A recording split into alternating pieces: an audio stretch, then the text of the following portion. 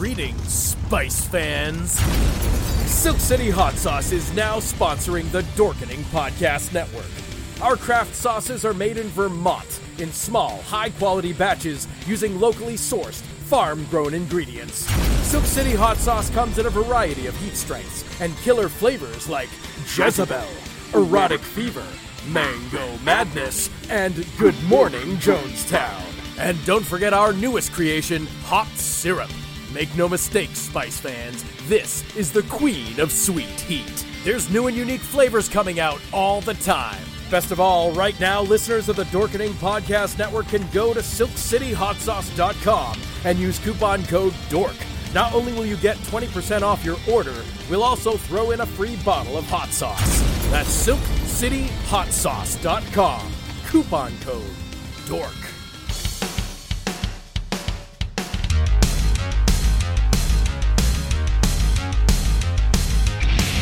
Retro!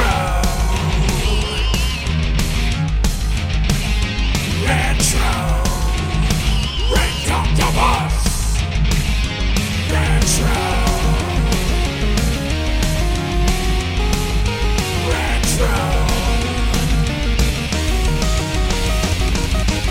Greetings and welcome once again to the Season 4 opening episode of the Retro Red Octopus Cephala podcast, the only show that celebrates all the things that made growing up awesome.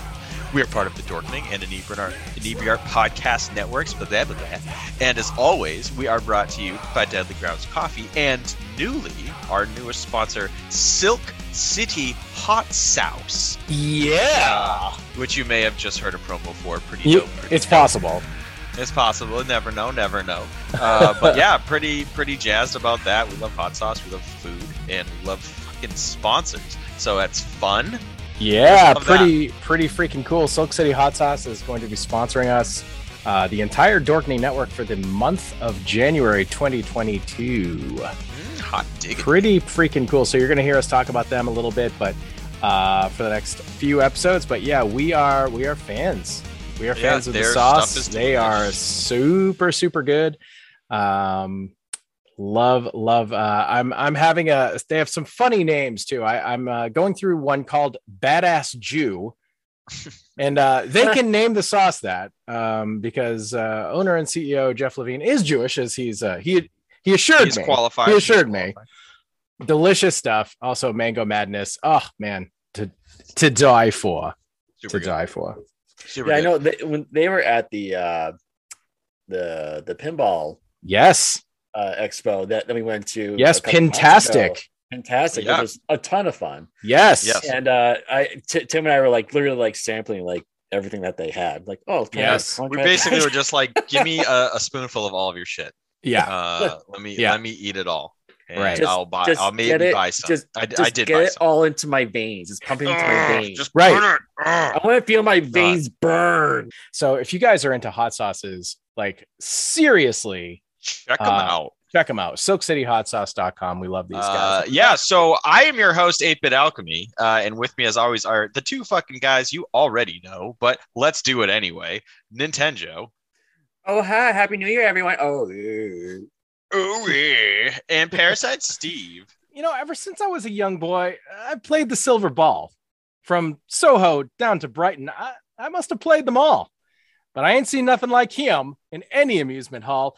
That deaf, dumb, and blind Tim sure plays a mean pinball. Wham, jam, chicka, wham, chicka, blam, chicka, blam. That deaf, dumb, and blind Tim. Pinball whiz always got to be a twist. The pinball whiz has got such a supple wrist. Such a supple wrist. Oh, it's so supple. I dedicate that to you, 8-Bit. I don't know if you caught at the end there. I made you the star of the show. I heard that. Deaf, Dumb, and Blind Tim. Yeah, it was subtle. I am the star. I am the star of my own rock opera named Timmy, not Tommy. Rock opera. Rock opera. That's right. So if that wasn't a hint enough, and if we didn't already bury the lead enough with everything that we've done here, we are gonna be talking today about the fucking magic of chrome balls shooting around a playfield. We're talking pinball. That's Oh my right. Let's God, yes. fucking go. We Let's we do it. had this. You had me at balls. Don't they always, Joe? They always Yes. have you at the balls. Always. They Always. get you right by the You had him balls, by the balls with balls. at Yes. balls. Yes, It was all balls all the time. all the time. Mm-hmm. We've So we been hinted at this waiting. at the end of our season 3 Yes, finale. We hinted about that, which was only a few weeks ago, but we don't know when you guys listen to this shit. So That's true. whatever. that's true. So we hinted at this, the near future that is now, and so we are excited as fuck to talk about pinball machines. This episode is really going to be just a lot of us gushing about how much fun we have had or currently have had playing pinball, and we're each going to talk about a couple of different machines. We're probably going to be shooting to do like 2 before the break, 2 after, and then we'll have our kind of octoponder in the middle where we're not even really pondering. This one's just like, hey guys, tell us some of your favorite pinball machines. So I think all of us have a variety of machines that we're happy to talk about. Mhm. So we're just going to do like a round table, easy peasy, no research, no, the life and times of pinball and Right. history of Chrome and like all this other shit. But there No, was research. do We that. did. We should did, say, for like, sure. and if you've been following, We're not our going to just Facebook talk out of our ass. Right. If you've been following our Facebook group, we talked about this over the summer. We talked about this again in November when we got to go to Pintastic. And it was a topic that, a lot of people really got into talking about, and that they were like, yeah, pinball's freaking awesome. So pretty awesome. Every pinball machine we're going to highlight tonight, we've recently played. So Yes. it's not like a distant memory. Like we went to Pintastic, which was an amazing expo. It's coming back around again, I guess, this summer. June 22nd. Oh, you can already buy your limited I am passes. Absolutely. I heard in April. Are they? Is it? I thought it are was they happening June, again in actually. April? It's thought June. it was Maybe it's June. I don't know. But Yeah. honestly, Maybe I'm like dumb. amazing. Just to do a quick ad for that expo, it's totally worth your money. It's totally worth your time. You just play a flat fee of like, I think it was $20 to get in or something. Not even that. It wasn't that fat. It was was like 20, 25. 25, Yeah, it was and- like 25 at the It's like- door. Yeah. 200 games. Like you just all on free play mode. Unlimited pinball absolutely for that whole fucking day. And they're amazing. open Yeah. late. They were open later than we stayed. Like we Yeah. were there from 10 in the morning until like, I don't know, I think 11 at night or something. Yeah, 10 and at I- night. yeah, And they were like, still open until like 2 in the morning. Yeah, Yeah. I think they had a band play there too. It was a Guns N' Roses tribute Yeah. band or something. Yep. That And we didn't see, but and you're able to get passes, like a lot of cons. You can do it it runs for 4 days. It's like a Thursday through Sunday situation. You can get passes for all 4. You can just do 1 day. There's some like 2-day combos, and there's even like a special pass that you're able to buy now that also allows you access to like a premium lounge area, which I tried to get a peek into this year, or sorry, last year, whenever we went a few months ago. And they would not let me in. They would not even let me look. And there was definitely like probably 20 or 30 pinball machines just in that lounge as well that, could have been people's really prized collections. Who knows? Yeah. It seems like a very cool space to be able to go to. And, I'd be lying if I said I wasn't kind of interested. You're a little jealous. Want to get in there. But it was a fucking Awesome. amazing Absolutely time. awesome time. Yeah. And also refreshing too, because we're always like arcades. Yes. Never pinballs. Right. Never pinballs. And That's I a never good thought point. And I never thought in a million years that I would have that much fun playing pinball. Agreed. I It could be know. because of the balls. I don't know, but I think mean, those having it on free play is really just what does it for me. It takes Yeah. away the like I have to keep putting in a quarter, because like in an arcade game, I feel like I'm making progress if I keep putting in quarters. But with a pinball, it's just the experience of the game. It's the same every time. It's just how many points did you get? Like How that's much, it. Right, or how much better have you gotten as you're Right. going? So it's a skill Yeah. thing, and it's just a little bit different, but there isn't that like same sense of progress for me personally. So I always just kind of was like, yeah, pinballs are cool, but I'd rather play arcades. But honestly, oh my God, yeah, just what you said. I mean, just such a rediscovery of an art form that I always liked, but sort of ignored. And now I feel like, oh my God, I love it so much. So Yeah, between Pintastic, which there were 200 plus games there, And then 8-Bit and I got to go to a barcade in Worcester, Massachusetts called Free Play. Yep. And they had about a dozen or so pinball machines. Yeah. That were also it was no fun. slouch. And that's a similar idea where you pay, $20 at the door, and you are able to have access to all of the games in their facility on Free Play. Go nuts. Obviously, they make most of their money on drinks and food and stuff like that. But if you're just interested to go out and like goof around at an arcade, like Free Play is the best damn thing. And they have a location in Providence, Rhode Island as well, which has more games. But it's obviously, depending on where you live and whatnot. But it was a great time. Both Free Plays are very fun. Worcester is definitely closer to us, but it's about half the size, or even maybe a third of the size. Even the one in Providence is pretty big, but it was both are fun. But anyway, we have played all these recently, so let's see if we can get through this as quick as we can and see what happens. So 8-Bit, why don't you steer this ship? All right. So I think this works out the best in my mind if we just do, round table. Each of us will do one pinball machine. We'll do two each. 2 goes around right now. Go to the break, and then we'll do 2 more goes around. All right, sounds good. Machines in total. So fuck it. I'll kick this thing off with a bang with a game that I was able to play for the first time at Pintastic. This is a game called Embryon. It's made by Bally. It was first manufactured in June of 1981, and it had a life cycle production of 2,250 units, which is not a shit ton. It's not nothing, but it's not a ton. So this game really caught my eye when I was at the arcade playing it.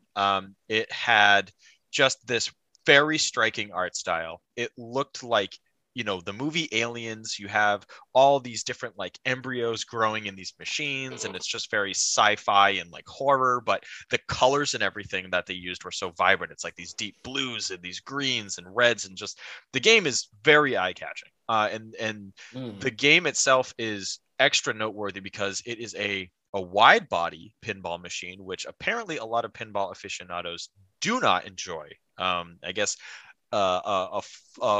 what's the word? A shortcoming of a lot of wide body machines is that they're boring or they're floaty. There's too much space. There's not enough to do. It just kind of feels like a gimmick.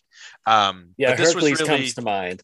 Hercules is like the widest body. The widest where you're playing with a fucking skee ball as your pinball. I mean that game is wider than Adam Driver without his shirt on. God, I was uncomfortable at Adam Driver. You don't want to see me with Hercules. That's a lot of width. That's a lot of buttery width. So the special wide body machines are not a favorite of everybody, but it was really exciting for me because this was a first that I had really acknowledged. But also, furthermore, Embryon has an exceptionally wide playfield. Most pinball machines are 20.25 inches wide. The Embryon pinball machine is 28.5 inches wide. So that's over 8 inches wider, which is pretty fucking big. And that is also much larger than other wide body machines as well. Wow, damn. To go into a little bit of info, the game was designed by Claude Fernandez, and all of the artwork was done by Tony Ramuni. The game is really, I think what I had so much fun with, other than the art style and the themes of everything just being so creepy and cool, the game has a lot of different targets that you're shooting for, and it has a mechanic that I wasn't familiar with called captive balls, which Joe must love. Loves them. Huge fan of those captive balls. So what that means is that there is a small chamber located in different spots on the playfield where there is a separate pinball hiding in it.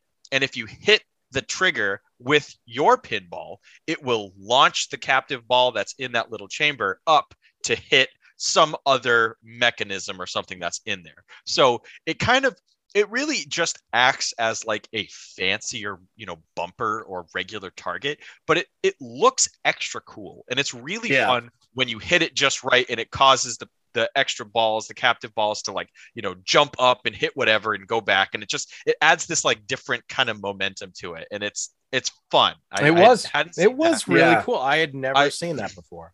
I hadn't seen that before, and the main feature gimmick of this table is there's a big embryo in the center that has like basically think of it like two parentheses, right? So there's a left and a right side of it to make like an egg shape, and you got to hit the trigger in the middle with the pinball. And what it does is when you hit it, it should send both of those captive balls up the embryo and back down. And if it does that successfully, it'll highlight a letter in the word embryon, and you're trying to trigger that enough times to spell the full word. And I read that I guess it triggers multi-ball or something. I was not able to do it. I played it so fucking many times trying to fully spell out embryon, and I could never do it. I got close, but it was tough. You don't need some of the letters in embryon. You need all of them. You need all of them. And what's worse is, obviously every time you game over, it starts it all over. So I'm like, fuck, God damn it. I had emperor, and I just needed the yawn. Where's the fucking yawn? But no yawn for you. No yawn for me. Another feature I love is there's a third flipper. I just had, like, what are you knitting a sweater? You need more yarn? I need yarn. What do you need yarn for? Anyway, I gotta finish this fucking embryo. Fucking sweater. All right. Yeah. No, it's true. So there's a third flipper, which I mean I think was a feature I was originally familiar with playing pinball video games. I feel like pinball video games often had like extra flippers and weird shit. And so this game had a third flipper that you pretty much only have a chance to interact with like right when you initially launch the ball.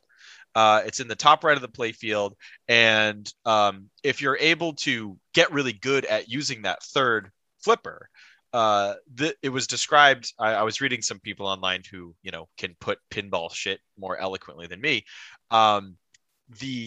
That paddle up there creates a lot of horizontal play, which I guess is something that wide pinball machines oftentimes lack, because yes, they're extra wide, but big fucking deal. Your ball mostly just goes up and down. So it's not that exciting. But with this game, that third flipper, it launches the ball into a separate area where you have a selection of different bumpers. You have a bunch of different drop targets, and there's just kind of like a lot of stuff that you can do up there if you've gotten pretty good at using that third flipper. But if you aren't really able to do it that well, you're kind of playing in a different area of the the table, which I also thought was really fun. It added this weird different skill of having this like kind of horizontal play area at the top. One of the things I was surprised to learn about it is that the game, according to one site, which I was looking at tvtropes.com, for some reason they have a pinball section. Yeah, weird. I found that as well. Yeah, so I don't trust everything that website had to say, just because it did say that Embryon was the last wide body pinball machine that Bally made. But I found pretty conclusive evidence that that's not true. One of the other games that I chose for later in the episode is also a wide body, so not sure. But anyway, what I read was that this game was supposed to have like mechanical monotone voice. It was supposed to have like a male robotic voice that was saying things to you as you're playing it. The machine that I had did not have voice of any kind that I could discern. It's possible that module just wasn't working. I don't know, but I would love to be able to play it, and hear the voice and everything in its completion. But I think I will end by saying on this game that it was released in 1981 by Bally alongside 7 other pinball games that year. Bally put out 8 pinball machines in 1 year, which is fucking insane. Fairly unheard of, in terms of like just prolifery of putting stuff out there. The Yeah. other games included a bunch of pinball machines I'm not familiar with, including Fathom, Centaur, 8-Ball Deluxe, Flash Gordon, Electra, and Medusa. And then Embryon was the 8th, and it was the worst performing of the bunch. I guess they suspected Bummer. that the sales of it dipped because of the grotesque and kind of, creepy art style and theme. It just probably did not appeal as much to bars and the like, where, you could have a variety of different people playing it. But I think it just makes it extra cool for me. And Yeah. It was a really very weird game. It really stood Yeah. out at Pintastic for a few different reasons. I mean, I had never seen a wide body game before. I remember like trying it for the first time, and you had just played it. And I was like, "Is it wider?" And you're like, "I don't know. I think it seems like it, but maybe it's just an illusion." Like we weren't like positive. Right. I couldn't put my finger on it right away. And then Because it's like, I no, had- it is. It's actually Yeah. it's like way wider, actually. But, Right. Yeah. Cool. And it was cool. Yeah, it was cool. The artwork for it's awesome. Definitely go look at the pictures and stuff. Yeah, I'm actually looking at it right now. It's really awesome. It's so I like it a cool. lot. It's really creepy, and just the Embryon. sci-fi aesthetic is dope, and it's so weird. But Yeah. had a great time. Yeah, I did too. I had a lot of fun with it, but I was like fucking terrible at it. Yeah, but, it was I not- liked it though. I liked it a It lot. was not an easy one. I kept playing it because I was like, God, I need to I felt like I could get better. I felt like I had a shot. Okay, awesome. That that was pretty concise and one of my biggest highlights. Yeah. So I am going to throw it over to Joseph Nintendo. Me? Nintendo. Me? Yeah. Are you pointing at me? Yes, I'm pointing at you with my mouth. Ooh, yes. Yeah. Guys, Okay. don't they know that we're basically all brothers? I mean, Ugh. I mean, mean- you gotta keep it when family, incest you know. exists, keep it in the family tree. oh boy. Oh boy. Wow. All right. Boink. Okay, All right, so my Go for it, pick, Joe. my pick is Gladiators, and this was designed by John Norris, and the artwork was created by Constantino Mitchell and David Moore, and it was manufactured by Gottlieb, which is like, I don't know, like they're I don't know, like their pinball games are like fucking. They're not good. They're not good at all. They I fucking mean, some of them kinda suck. have good ideas, but executed poorly. And good artwork. Sometimes like Good the artwork, artwork yes. was great, but Yeah. we had never heard of them before Pintastic, and all three of us are like, fuck Gottlieb by the end of that day. Right. Yeah, we tried Like, so fuck many. We're like, this. these all fucking suck. But this one's good, huh? So all right. But this so go ahead. this So one's really good. I So did I'm not really- get to try this. Okay. I didn't so- even see it. Yeah. I just totally missed it. Yeah, it's really fun. It came out in December of 1993, and let's see, it has 4 players, 4 flippers, and 2 rams with a multi-ball of 3, which is so disappointing. Oh, Oh God. We should probably mention where we're getting this information from too. You're Oh, reading Yes, I'm getting my information from pinside.com. pinside.com. Awesome research. There's also the IPDB, the Internet Pinball Database.org, an amazing resource Yeah. that we used extensively as well for this episode. Just putting that out there. Yeah, Yep. right. yep. And they produced just shy of 2,000 machines. They released 1,995, Wow. and the estimated value is $2,030 to $2,370. So not worth a lot. Not worth a lot. Yeah, that's not terrible. That's And not the terrible. cabinet it's a normal cabinet, and the display type is a dot matrix, which I'm just assuming that's like the scoreboard. Mhm. It's like it's just like not like Yeah. super digital, Mhm. but yeah. Mhm. So, anyways, so with this game, so I did. They do give you like some neat little tidbits about this game.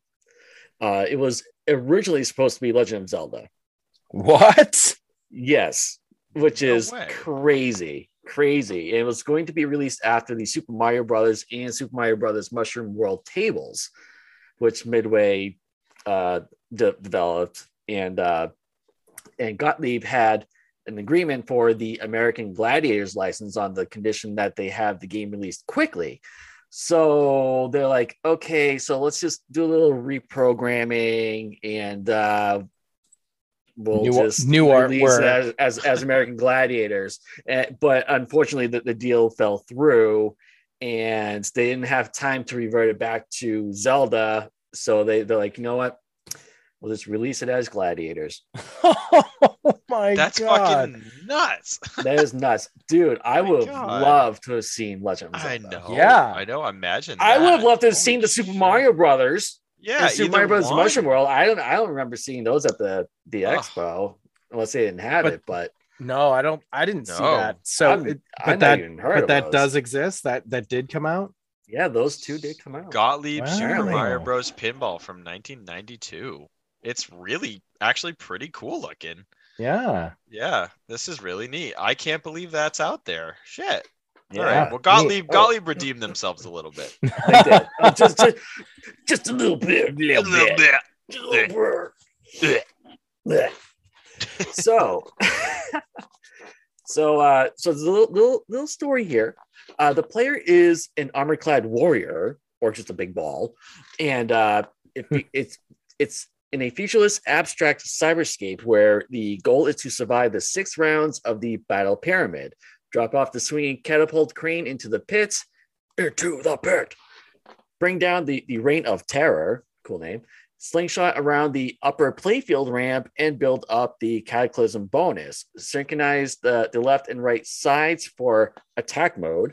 Advance the weapon and double powers for greater scores. Then spell multi, M-U-L-T-I, to start a 2-ball multi-ball. If you can survive the pyramid, proceed to the Beast Challenge and behead the 3-headed monster and become recognized as a beast slayer.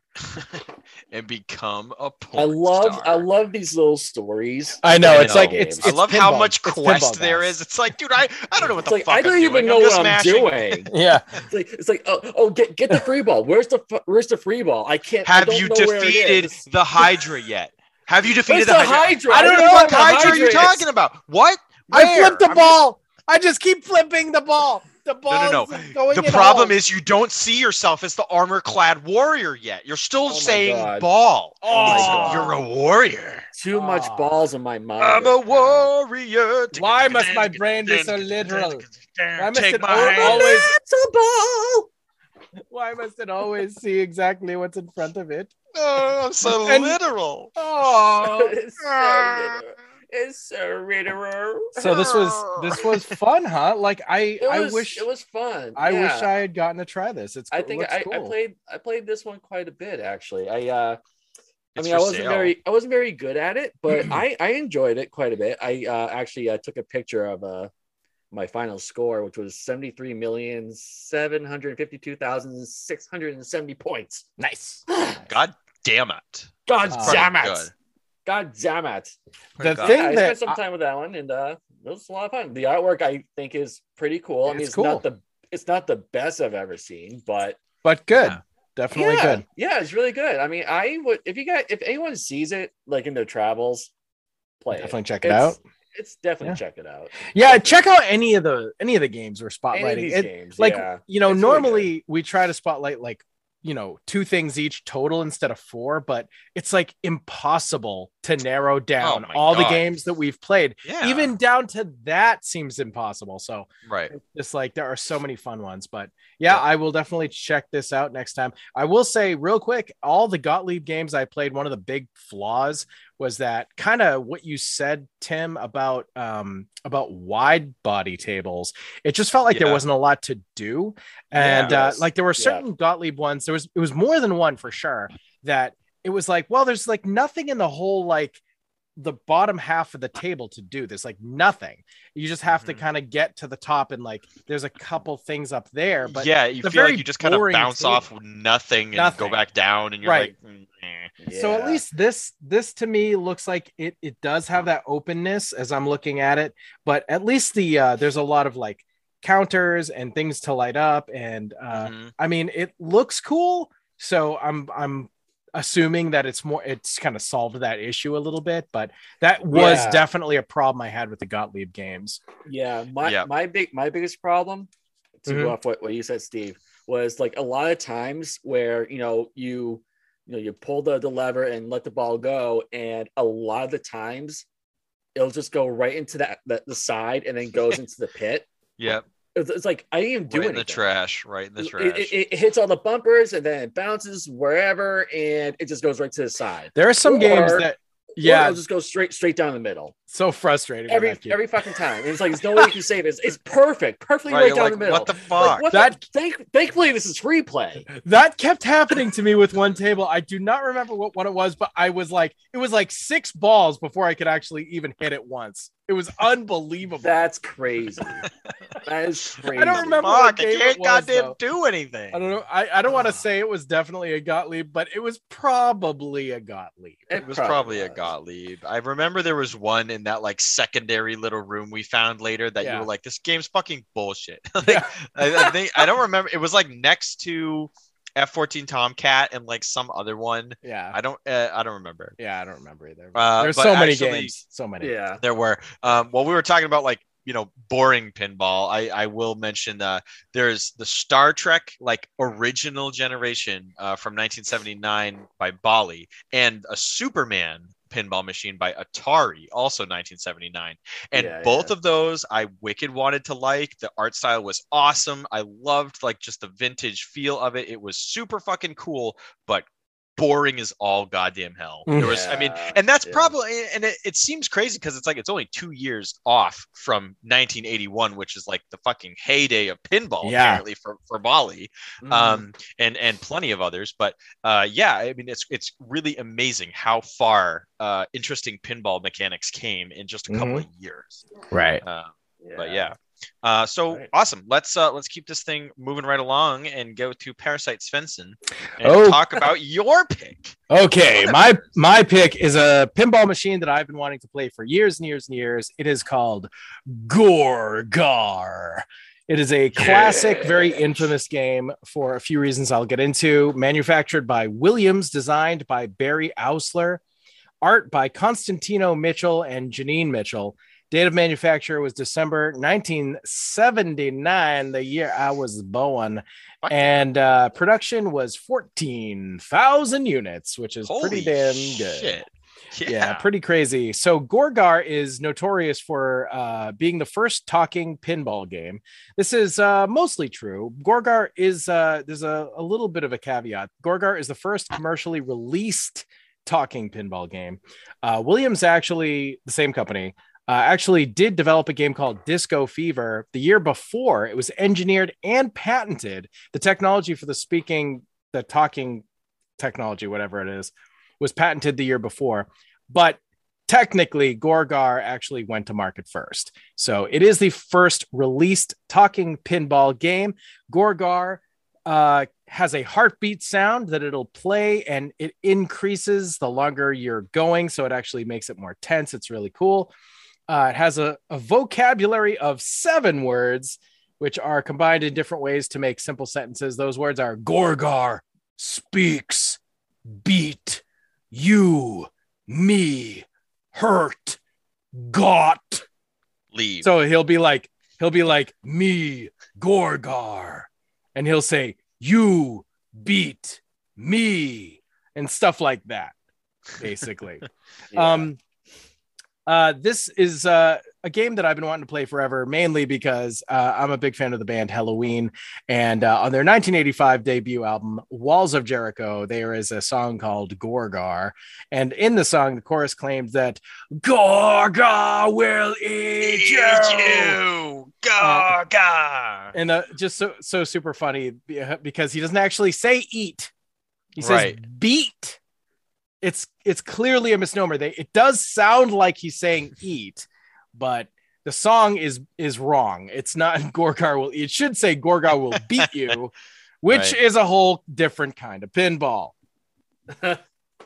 Also, unlike in the song, at the end of the song, you hear Gorgar say tilt, but he never actually. He doesn't say that actually. Yeah. But as far as the game itself, I was really excited to play this. I was not let down. This is a really fun fucking game. I really enjoyed it. It wasn't my like all-time favorite of the day, but it was really cool. The art style, I would say, is definitely cool. You got your big, devilly demon Gorgar at the top. I would say that the backsplash artwork is like not the best artwork I've ever seen. Yeah. The art of the table is a little bit better. It's got like various, topless maidens kind of just giving him head or something. It's like 3 of them. They're fighting over his dicks. It's just what's happening.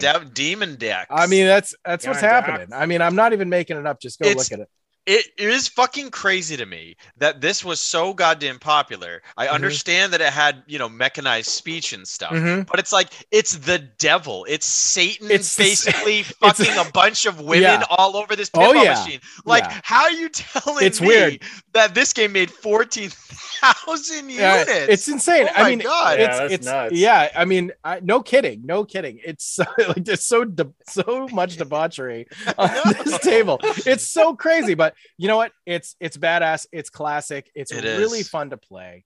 I'm not going to go into the actual gameplay or anything specifically, but it was a highlight for me. A lot of that was the build up, but hey, when you're not let down, that's all the better for it. Yeah. So yeah, Gorgar, definitely a classic. That's all I have to say about that. Awesome. Nice. Awesome. That is super fun. I was pumped to get to play it too. I've known the song forever because of you guys, and it is definitely a fun game. I felt like it was one of the few pinball games there that felt like I was getting better at the more I played it. I was not just bashing my head against the wall. I was like, okay, I'm kind of figuring out what's going on here. Yeah. I did have a lot of fun with that one. Oh my God, I forgot. There was something else I wanted to mention. This is super hilarious. This is super funny. I learned this today as I was looking up stuff. So there were 2 versions of Gorgar, one with the speech, one without the speech. The one with the speech was $70 more. I don't know why anybody would not. I really want that speech doesn't seem like much. I don't know why anybody would not like spring the $70. Like, right, I mean, I know it's thousands of $1979 bucks for a fucking machine, probably. So it literally was $70 more. Again, this is according to the Internet Pinball Database, and they freaking double check and confirm all their stuff. But the way that they were trying to, because this is new technology, the way that they were trying to like woo the operators into like purchasing the more expensive version is they literally manufactured. I would love to get my hands on one of these. I don't even know if you can buy them or if people are selling them on eBay or something. They made like 45s, these records, and it was just it's on YouTube. They have the sound file. It's like almost 4 minutes long, and it's just the sound effects, and it's just a guy being like, Gorgar is coming and he's super badass and he's gonna get head from all your topless women. And like, it's just, he's just basically saying all this stuff about the table and how awesome it's gonna be. Fuck? Yeah. That's cool. It's like Gorgar speaks Williams Electronics pinball promo sound sheet. Yeah, it's so insanely funny, but that's what they did. They sent out free copies of this like record, and they're like, okay, buy our machine, but also buy the $70 extra better version, because it's like the whole point. I don't even know why they bothered making one that was slightly cheaper. I know. Like, it seems like how many people are they honestly gonna get? I mean, the whole freaking point was that they had this brand new technology. It's so weird. Yeah. Anyway, I'm truly done. That's didn't want to awesome. forget That is really neat. My God, that's such a collector's fucking holy grail to find the stupid Gorgar speaks on vinyl from 1979. It's like a 3-minute audio track on a fucking vinyl. So weird. Dumb. Yeah. Why? So weird. Oh my God. All right. So I will fire off my second one here. This is a game that I did not play until almost the end of the day. And it was at the suggestion of Mrs. Parasite Steve. She had played this one and mentioned it was cool, and I kept seeing it, but people kept being on it. The game was called Speakeasy, and it is also a Bali game. It turns out that I guess I just gravitated towards the Bali games. I did not mean to do that, but here I am. So it was made in August 1982, and they produced 3,000 units or so. The game was designed by George Christian, and the artwork for it was done by Greg Ferreras, which is a fun name to say. This game has one thing about it that I thought was truly stand out, and it was underneath the playfield there is a fully working roulette wheel, and so every time you're playing the game, you're doing your best, whatever. When the ball inevitably falls down the pit and you're sad, you get to not have a sad for once, because the ball actually pops into this little roulette wheel and it spins around until it finally lands on something. And the things that you can potentially get are, there's a host of bonus points, which are, fine and dandy, who gives a fuck. There's also the opportunity to earn a free ball. Every time you die, there's a chance to get a free ball, but there's also a chance to lose a ball, which is crazy. There's one spot that's a lose a ball, and I think there might be one that's a free ball, and then the rest are just points. But it is such a fun gimmick. I really loved seeing every time you lose the ball to have it activate this roulette wheel. It was wicked cool.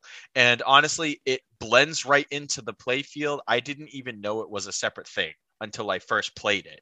I thought it was just, part of the artwork, whatever. So that was super duper cool. I also learned that the game was mostly released as just the simple Speakeasy, which had a 2-player functionality.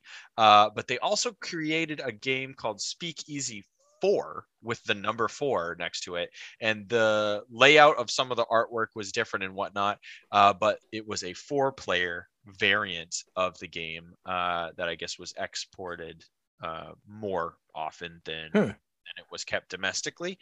The light in the art style is very eye-catching. Everything in it is kind of like this, like the Roaring 20s kind of vibe, and it's just it's a very like well lit game. Like it has a lot of these like kind of amber and orange lights that are also playing with these like really deep blue lights, and it was just like a very pretty game to look at. And honestly, playing it was so just like, you just felt like fucking like Jay Gatsby. Like it's just cool. Like you feel like you're in some like high class bar, and like you're at like a speakeasy. Nowadays they become so chic to have these like faux speakeasies and shit.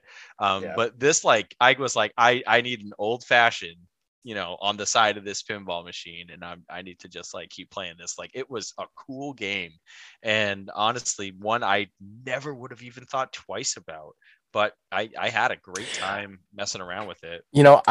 I don't think I got to try this because I kept seeing it and I saw Christine play it a lot, and I kept meaning to go back to it, and looking at the roulette wheel online right now, like I honestly don't think I got to try this. It really is so cool. You would totally remember it. And, and like it really is not necessarily something that aesthetically, like I love the aesthetics because I love the 1920s-ness about it. But it's just gambling stuff, which isn't really in my wheelhouse per se. So it's like, it's odd, but I am drawn to it, and I do think overall it's gorgeous. Like especially the back art. I mean, just awesome. I wish I had gotten to try this. Damn it. Yeah, it's definitely a cool one. The good thing about the Pintastic Expo is they have a pretty consistent like family of pinball machines that travel, with them whenever they do it. Some of the machines that are at these places are on display for sale by independent vendors, and that's a separate thing. But it looks like Speakeasy is part of their family of pinball machines, so we'll be able to have another shot to play it. Cool. Unless we find it beforehand. But yeah, I totally agree. It's not a theme that appeals to me at all. It was a very pretty machine to see in person. And then the roulette wheel gimmick it just sends it over the top. That's so cool. And it really just works well and looks awesome. And that's like one of my favorite things with pinball machines is unique gimmicks like that. Yeah. You go, wow, I'm never going to forget that. That's I so agree. Cool. Yeah. I agree. Yeah. Very, very cool. Yeah. And actually what it reminds me of is the game that none of us picked to spotlight, but it was called Fire with an exclamation point.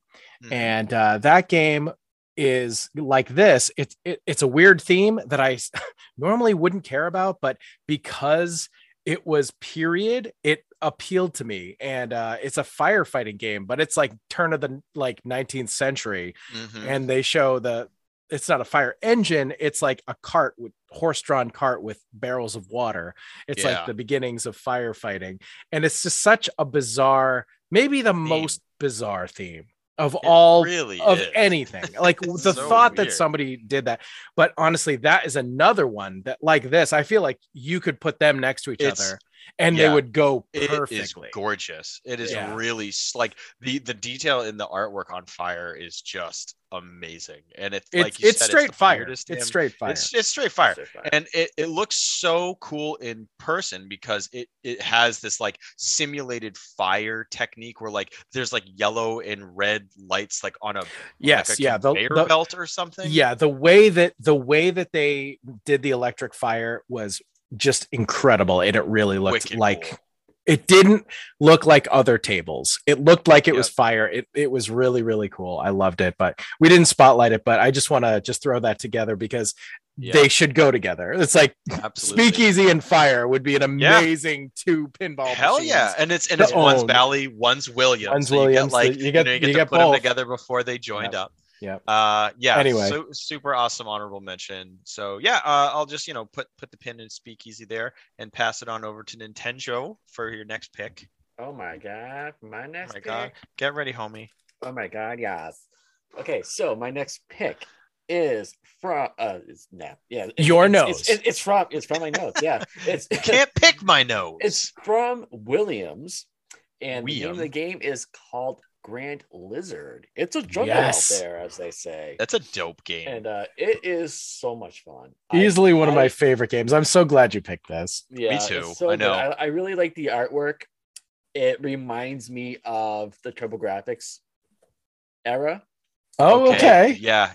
Dude, like reason, fucking Legendary Axe, right? Well, yes. Totally. Yes. Yeah. Okay. Yes. And a little bit of that, and also a little bit of was that Demon's Crush or Devil's Crush, right? Yeah. Or Devil's Crush, yeah. So that has that going for it. It also reminds me of the Serpent Men in the Conan the Adventurer cartoon, like much. When I see this, all I see is like, is the Grand Lizard Rathamon? I love the art of the Grand Lizard himself. I love it. All right. I love this game. All right. So go ahead. Keep going, Joe. It's so good. So good. It came out in January of 1986 and they produced 2,750 machines. Okay. It's a small body and the display type is alphanumeric with 4 players, 4 flippers, 2 rams, and 3 multi-balls, which is still disappointing. The game was designed by Barry Auersler and Python Angello. I can't pronounce his last name. His name's Python? Python. Python. O-N.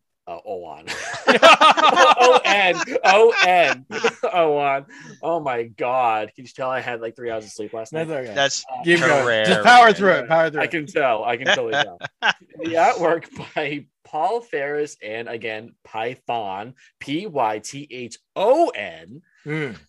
Angelo. And this game was a ton of fun. Yeah, I love the artwork. Like I mentioned before, the table work is really, really cool. Hold on, whoops. I'm trying to I'm trying to get to the pictures here so I can like describe the table. Okay, here we go. So you have like these two ramps, and these two ramps lead up to the serpent's head. I was really bad at this game. I'm bad at all these games, by the way. You kicked ass at this game. What are you talking about? Was it this one? Yes. Grand Lizard is the game that you were like, oh, JK, what was your high score? Oh, mine was 73 million. We're like, what the fuck? We got like 2 million. Yeah. Was that the one I got like over a million? And it was an astronomically good score. Yeah, because you got over a million on your game. You literally on your first try or second try or something. And Tim and I had been playing it, and we're like, oh, pretty good. We got like 20,000. Oh, pretty good. We got because different pinball like machines. Oh yeah, the scoring's all over. Yeah, the scores are all over the map. It's like you one like 40,000 might be a lot, and another one it's like you did worse and got like 2 billion. Like, I don't know. It's like, why did I get that many points? I didn't do anything. Okay. Yes, I did. You kicked ass take a picture of it. I did take a picture of it. I did get 1,261,000. Yeah. Okay. It was insane. We couldn't. I was thinking of another game. Okay. I think we were like, yeah, we got like 300,000. Yeah, you were good at this one. Yes, we're awesome. Joe comes along. Fuck you guys. I suck at this game. I only got 1.5 million. That's what it was. I only got 1 million. I suck at this game. Yeah, so dope. this game is beautiful. I love it. Yeah. You get let's see, you have 2 ramps that lead to the serpent's head. I don't remember what that does. It sends you to the upper playfield where there's like smaller paddles. Yeah, so it's like that's right. It was that's fun. Right, it was like a second little area. Yeah. Yes. 4 paddles in this game. 4. 4. Freaking fucking awesome. Awesome. 4. Yeah. I mean, think of it as 4 penises with 3 balls. Or don't. Right. You can think of it as paddles. You can think of it as anything you want, but Joe will. I'll think that way. That's fine. That's fine. Whatever makes you happy, man, it's fine. I mean, that totally makes me happy. But I'm gonna, you know what they're to me. You know what they are to me? They're bananas. Oh, isn't it the same thing though? No, banana is a delicious fruit that you hate. You cannot have it. It's a delicious fruit that you hate. It is. It's true. I hate bananas. It's well documented. So they're not the same. Shape-wise, it has to be mentioned that this game has like we're talking about how awesome the artwork is, which is true. The hilarious combination. So Paul Ferris. The hilarious combination of lizard people and mandrills. You know those baboons that have like colorful faces? Like red butts? What? Why? Yeah. Like the Grand Lizard is surrounded by mandrills. Like he doesn't have attack dogs. He has his attack entourage mandrills. It's the weirdest, awesomest. Well, because he lives in the jungle. I love it, dude. I am not ragging on it. It is so awesome. And there's like some other weird little there's like some little snakies and like some little other guys. There was some other animal I remember I spotted and I was like, oh, that's random. But there is the mostly mandrills. like front and center. It's so funny. And there is a sculpted like serpent head, like the Grand Lizard, presumably with the horns. It's like an actual sculpted piece. And a lot of games back then, like I think that's more common now. But what year was this, Joe? What did I say it was? 1986. 1986. Yeah, 1986. Pretty cool. Yeah. I like the side bumpers. They have the shows the guy like holding the two swords. Oh yeah, I think that's really cool. Yes. It totally reminds me of Conan, and this kind of makes me wish it was based on the cartoon. Well, that's what I said. Like it's like the Conan the Adventurer. It's like is the Grand Lizard Rathamon? I really do think. It's so neat. I mean, it came way before, so it can't. Yeah. But it does evoke that for me big time. It makes me wonder if this pinball has inspired that show. I don't know to go in that direction. Maybe like somebody was a fan of the game and then just sort of used it a little bit or whatever. I don't know. Yeah. It's interesting. It is very, very similar. You got to talk about the Magnus save feature with this one. I don't know if you were going to talk about that, but that is so cool. No. What? Oh, I don't even know what that is. Because the Grand Lizard's hands are really big and they're like above the bumpers, and there's a separate button that you'd press, and it was a feature that this was Williams, right? Yes. It was on a few other Williams tables at the time, and basically you're allowed, you can't just spam it. You have like 1 or 2 times you could do, and I think you can recharge it, but there's a separate button next to the flippers, and if you press it while the ball is going over the spot, it's his you palms. just die. Yeah, it's his palms. It holds it, right? It'll like magnetize and go right to the center of his palm, like he's holding the ball. Yeah, and I don't think I've ever used that. it was hard Yeah. to get your brain to like. It's hard press to that wrap other your head button. around it, but it was cool. Yeah, That's loved- a neat idea. I love Yeah. that because that is a feature that other games had, but a lot of games you have to unlock the Magna save. You got to do something to earn it. But Grand Lizard, you just start with it. Yeah. And actually, it's interesting because when we were talking a little earlier about like this table having 4 flippers and having like the second play field up at the top, I was gonna say I'm like the only other table that was at Pintastic that I recalled doing that was this other game called Solar Fire. Yes. Okay. And Solar Yep. Fire has Yeah. like That's the this one. very cool like space theme, and it was what did we learn from the guy that it was like based on like loosely Battlestar Galactica, and then they lost the rights, or it was like there was some weird thing with Solar Some Fire. random guy said that. Yeah. Yeah, I think I think it was the guy who owned the machine. It was going to be a Starbucks game. And No, got a fuck you. license for Stop something making me else. sad. That sounds awesome. That's not true. You take that Not back, right. Nintendo. Take that back. It's too You cool. you fucking prick! I hate you. God damn you. You fucking banana. You fucking such a banana. You suck. You're a fruit you don't even like. Oh my god. You're a fruit you don't even like. But yeah, so Solar Fire came out 5 years earlier. It came out in 1981, also by Williams. But it was just a random pinball that was one of my honorable mentions. I played it a lot of times and I really enjoyed it. But it has an extremely similar play field to Grand Lizard. It seems like they just tweaked a few things. They took out a ramp here or there and added, a couple of different ones. But for the most part, the play fields are very similar. But why I also bring this up is that Solar Fire was the first game of the day that I noticed that had the Magna save feature, except that game does not start with it right away. And I kept trying to play it more and more, hoping that I could get it so I could just see it in action. And I never was able to do it. Okay. And then later on I found Grand Lizard and I'm like, oh fuck yeah, you start with it, cool. I can goof around with the cool magnets. And so each when the left and right side have the 2 hands, and then there's like these 3 lights, and so as you're using up the Magna save, the lights will drain from 3 to 2 to 1, showing how much power you have left in the Magna save.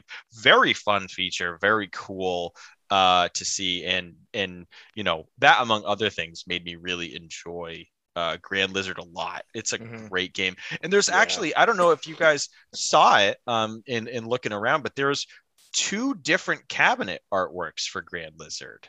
I did not see that. There is the one that we have seen, which is the more, kind of vintage classic style with the Conan guy stabbing the lizard guy in the nose. But then there's this other one that's like much more detailed. It's like a higher fidelity. Oh, so I think I did see that, and I Is it could a be wrong about this. repro? I think it's a repro. Somebody Okay, just 'cause did a that- better version of it. Okay. Yeah. Because it did seem like it was a little, like it didn't match in quality. Yeah. But it's really neat. I wasn't sure where it came from, but definitely cool. Yeah. Nice. Joe, is there anything else you wanted to say about that was it. Grand Lizard? Yeah, no, that was it. Awesome. Never heard of this game. I definitely feel like a lot of the machines we are spotlighting tonight, Gorgar excluded, are weird ones that are like not necessarily talked about a lot. And Yeah. I don't think I had heard of any of the games that we ended up loving. I know, like some of our top favorites were like all we random. discovered there. It was great. Yeah. Because Yeah. previously it was always like the licensed ones, if right, because that's what you're drawn to, right? Yeah, like before, I thought my favorite pinballs were Jurassic Park and the Addams Family. Those are still great games, but like those are essentially the only tables that I was ever going to play, are the like licensed ones that went with something that I cared about. You know, oh my God, I loved discovering all these bizarre things that went with nothing. There's so much narrative in Grand Lizard. Like I want to write a book about it. Seriously, can I know. Like no one a book with the fucking like evil lizard wizard and his mandrills. Like you could probably reach out to Williams and they'd be like, dude, go right ahead. Oh my God. Yeah. Oh my God. Like it's insane. Yeah. It goes with nothing. Yeah. It's unbelievable. I love it. So anyway. So cool. Yeah. So Steve-O, why don't you give us your second pick for the first half here? Sure. So I'm going to go with a game I got to play not at Pintastic. It was a game I saw there, but it was either being used or it was down, or I think it got sold or something, but I didn't get to try it and I was really bummed. But then they had it when we went to free play, and my sad turned into a glad. And it is a game called Phantom of the Opera. And I'm a big fan of horror and books and shit, and I have read the original book, and this table blows my mind for so many reasons. First of all, it is I'll read down the list of the stats here. Manufactured by Data East. So weird. I didn't even know Data East had a pinball division, but they made this game. Designed by Joe. Okay, he has a funny name, and no matter how I say it, it's going to sound silly. Thankfully, his first name's Joe. Joe either Kaminkow or Kaminko or Kaminkowi. I don't know. And Ed Sabula. I don't know. This is bad. I don't know. Pinball folks do not have easy names. But I can tell you the artist, because that's Paul Ferris, same guy who did all the art for Grand Lizard. Same guy, by the way, our buddy Paul Niemeyer worked for, because he told us in the group, Paul Niemeyer, of course, artist, Retroid, previous inhabitant of the Brig, guy who did a lot of really, really cool artwork for various arcade games such as Satan's Hollow and Professor Pac-Man, a few different Pac-Man games. He just did a lot of awesome stuff throughout the years for other things, but he did a lot of 80s arcade stuff. So, he's our buddy. And he told us on the group that his boss at Ballywood Midway in 1985 and 1986 was Paul Ferris. And turns out, I looked him up today. He's a total freaking legend. He's responsible for an absolute ton of pinball and video game artwork. He did Xenon, which is a game we didn't get to play, but was mentioned by one of our Retroids. He did a game called little game you may have heard of. I don't know if you've heard of this one, Double Dragon. Taito 1987. Okay. Apparently he did the original Double Dragon artwork. Wow. He also did the artwork for the Back to the Future pinball machine, which I've never seen. There's a Batman that goes actually with the original Batman movie. There's an old Ninja Turtle like a pinball game. I didn't even know. Also Data East 1991. Holy crap, I want to play that. Yeah. He also did the artwork for Sonic Blast Man. Super funny. Oh, Jesus. GoldenEye. He did the GoldenEye pinball. He did Mary Shelley's Frankenstein, which went with that weird Mary Shelley's Frankenstein De Niro movie with Kenneth Branagh movie. Totally crazy. He did the Playboy table. He did a table called Paragon, and he did one that we actually did see there. And it's called, I believe it's called Lost World. And it was the one with the barbarian guy and the barbarian chick. Yes. Which was, I think, a Gottlieb game. No, I don't know. It wasn't Gottlieb. But yeah, he did the artwork for that. And we're like, oh man, the artwork's so insane. And that's when Paul came on and he was like, this was actually Paul Ferris, my boss. And the super buff barbarian and the chick are actually him and his wife, because they were way into bodybuilding at the time, and he painted themselves. It's super awesome. Funny. Yep. So anyway, that's just a fun anecdote about the artist Paul Ferris, total legend. Maybe we can get him on the show sometime. But so Phantom of the Opera came out January 1990, and production run was 2,750 units on this. 2,750 units. Yeah. Okay. So the interesting thing was one of the things I love is that they based it on the original 1910 novel by Gaston Leroux. It's not based at all on the musical. A lot of people I don't even know, like, do you even realize that it wasn't originally either a Broadway musical or an opera? It was neither. It was a novel. It's a novel from 1910 that's been adapted into so many different things.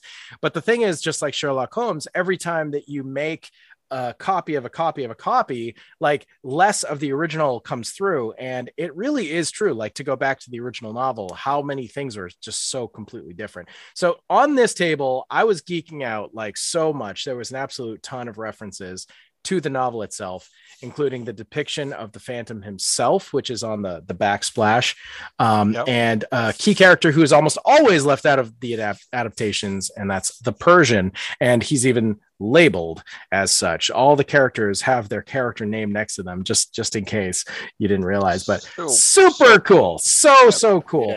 Yeah. And so to talk about the game real quick, I'm finally getting to talk about this. What I've decided is my favorite, like, small, not a big whoop as far as like a feature. It's in a lot of pinball machines. It's not a big deal like the Magnus Save or the roulette wheel or anything that kitschy. It's pretty common, but it wasn't in the 70s. I don't know when it was introduced, but it's the lane change feature.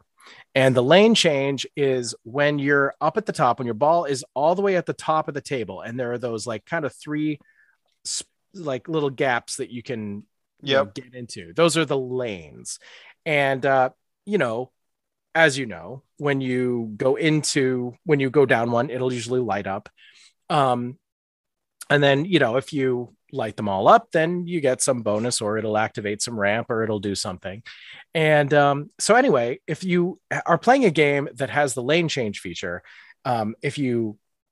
if you activate the paddle, usually it's just the right paddle, but some games it's both, it'll actually switch, the light will move. So when your ball is up there, you now suddenly have some control, and you can actually make it so if you're like, oh, well, it's going to go in the middle one, but the middle one's lit, then you can hit your flipper, and it'll change the lane into a non-lit lane, and it'll go down. And now, because you actually did that, now you have two instead of just the same one you already had. And it's so fun. I love it. It's such so much fun. It seems like a small, no big deal thing, but it really but it just adds a little extra control. It does. Yeah. It enhances the game for me a lot. It's a little thing that adds up to a lot for me personally. I love the lane change feature. I think the lane change and an added paddle are basically my favorite. So if you can have a paddle, if you can have 3 paddles or 4 paddles, and then the lane change, it's like, yep, those are all my favorites. Yep. I love them. Yeah. So anyway, another cool thing is there is a really cool ramp in the upper right play field, and it's supposed to be the organ, and it raises, and it starts off and it just looks like it's flush to the ground, but it's a 3-dimensional thing. But you can activate it and it'll actually raise up, and your ball actually can go underneath into like the secret catacombs, and stuff. And there are just a lot of neat things. Every single like ramp and little hole that you can get into are really awesome references. Like, they're all references to either characters or scenes. Like, one of the things is like, it's supposed to look like a mirror, and it's like a little windmill thing. So let's see if I can describe this right. So you're looking at it and it looks like a flat person, like a person standing there.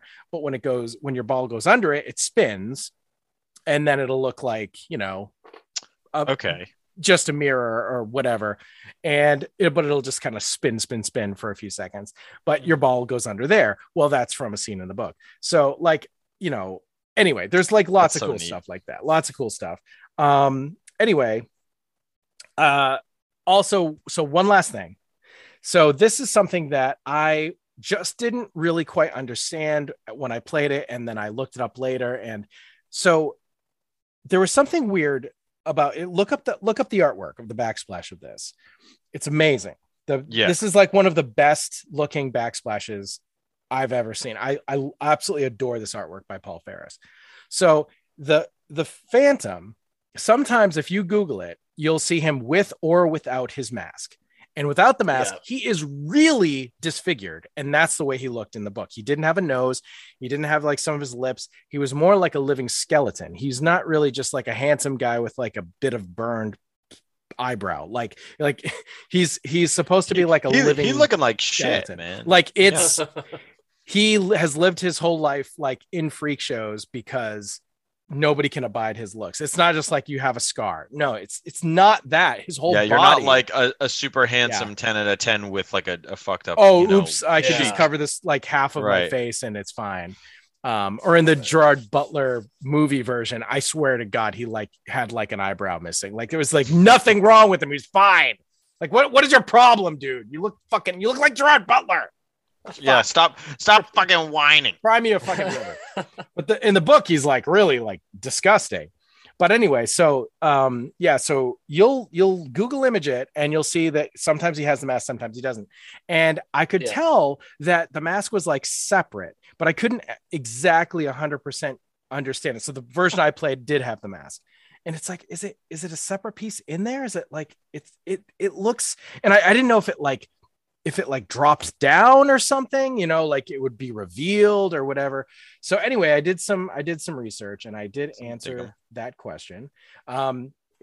According to a forum post on pinside.com, the deal is that the back glass is actually screened on both sides. So the back of the glass, so if you tap the front of it, like not there, you can't get to the other image.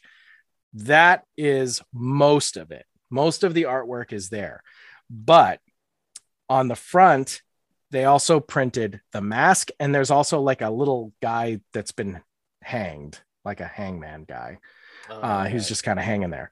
So the mask and the hangman are actually on the outside. So it provides this sort of like three-dimensional thing, but also if you do it right, and if you get the right bonuses and light up the right ramps and you do the right thing, when the flashers are illuminated, the mask becomes translucent and you can actually see the face. So you can't see it perfectly. You see it through the mask, but it's enough that you see what he really looks like. And it's supposed to be like really unsettling. That's why it's so gross, you know?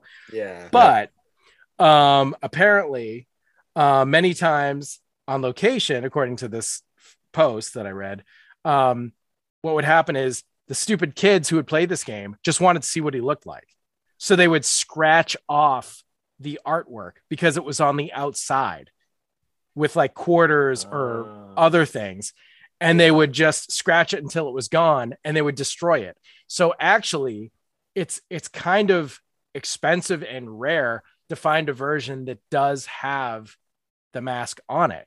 It's even, you know, I don't know exactly how many were destroyed, but apparently that was a thing that happened. And, yeah, that's why, because most of the images I was finding online did not have the mask. And I'm like, what's the deal with this? Right. I don't understand. But that's the deal. I've talked for a while on this. I'll just also say that this is definitely one of the funnest pinball machines that I've played. I love it. It's definitely in my top 5. I definitely could picture myself like owning Phantom in the Opera. I think it's really like appropriate. I've had a really large, like a 27 by 40 movie size poster of the silent film framed in my house for like years and years and years. And I think that this table was just me all the way home, but also, oh my God, was that game fun. It was just constant fun. Every single ramp, like your ball just went somewhere. Every time, all the time. Oh, it's going. Even if it's not the thing you aimed for, it's like, but you can do that instead, and you can go up here. And I was constantly like figuring out how to light up different things, because that is something that I think needs to be mentioned too. Is I think that like I really enjoy the Bally, Midway, and Williams specifically, like of the 80s and early 90s. I think pinball tables of today I find to be so busy and there's so much going on. I don't understand what I'm doing. Yeah.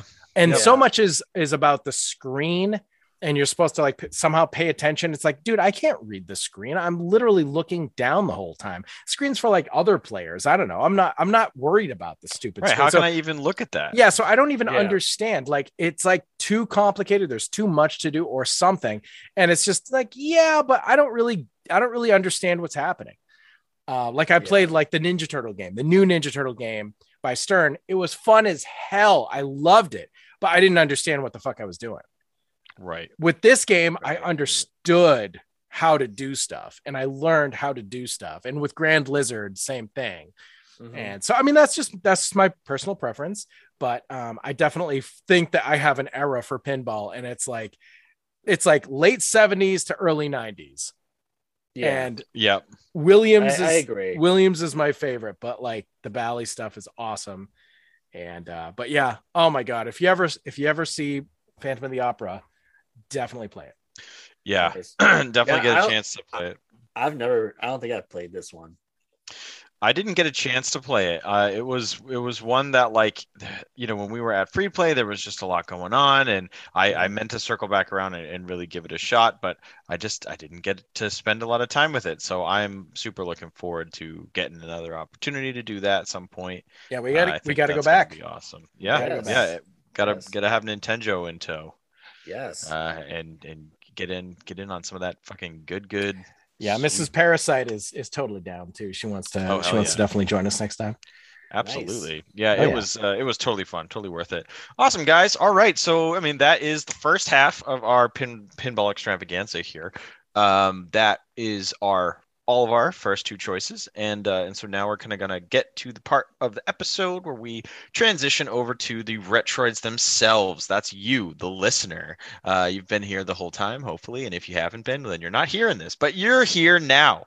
So this week it wasn't really so much of an Octoponder. We kind of did a little bit of a poll earlier at the end of 2021, and we were doing some outreach to people in the Retroid community to find out what their favorite pinball machines were, so that way we could look for them and try to play them when we were at the Pintastic Expo.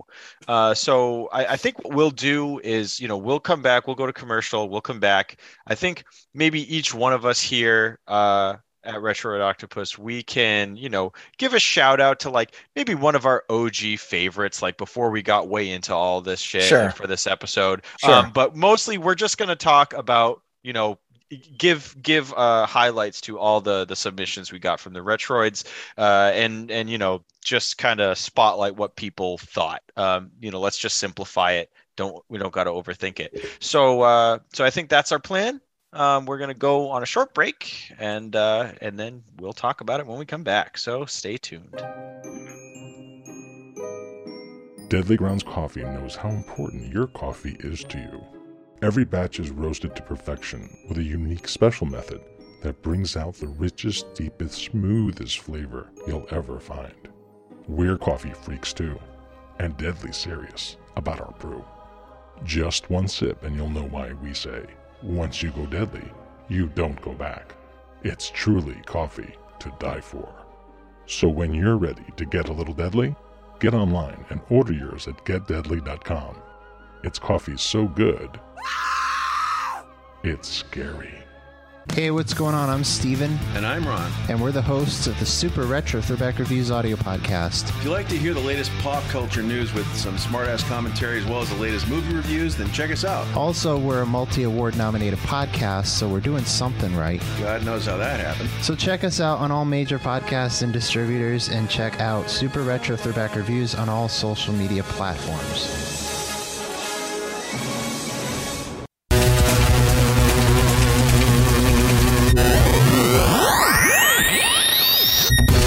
Hi, I'm Patsy the Angry Nerd, lover of science and sharks. And I'm Ashes Von Nightmare, the Real Housewife of Transylvania and Mistress of Merlot. And we're the hosts of the Throwdown Thursday podcast, part of the Some Buddies and Grand Guignol networks. Join us each and every Thursday as we break down all the characters you love and love to hate. That's right. We cover characters from movies, television, books, video games, and even real historical figures. Plus, we discuss science. And wine. Like, so much wine. Like, all the wine. We also pit random characters against each other in free-for-all contests voted on by you, the listener, and reveal the results the following week. Did I mention the wine? Like, there's a lot of wine. So join us on our journey through pop culture on Spotify, Stitcher, Apple Podcasts, Podbean, and everywhere you listen to podcasts. And we will see you next Thursday.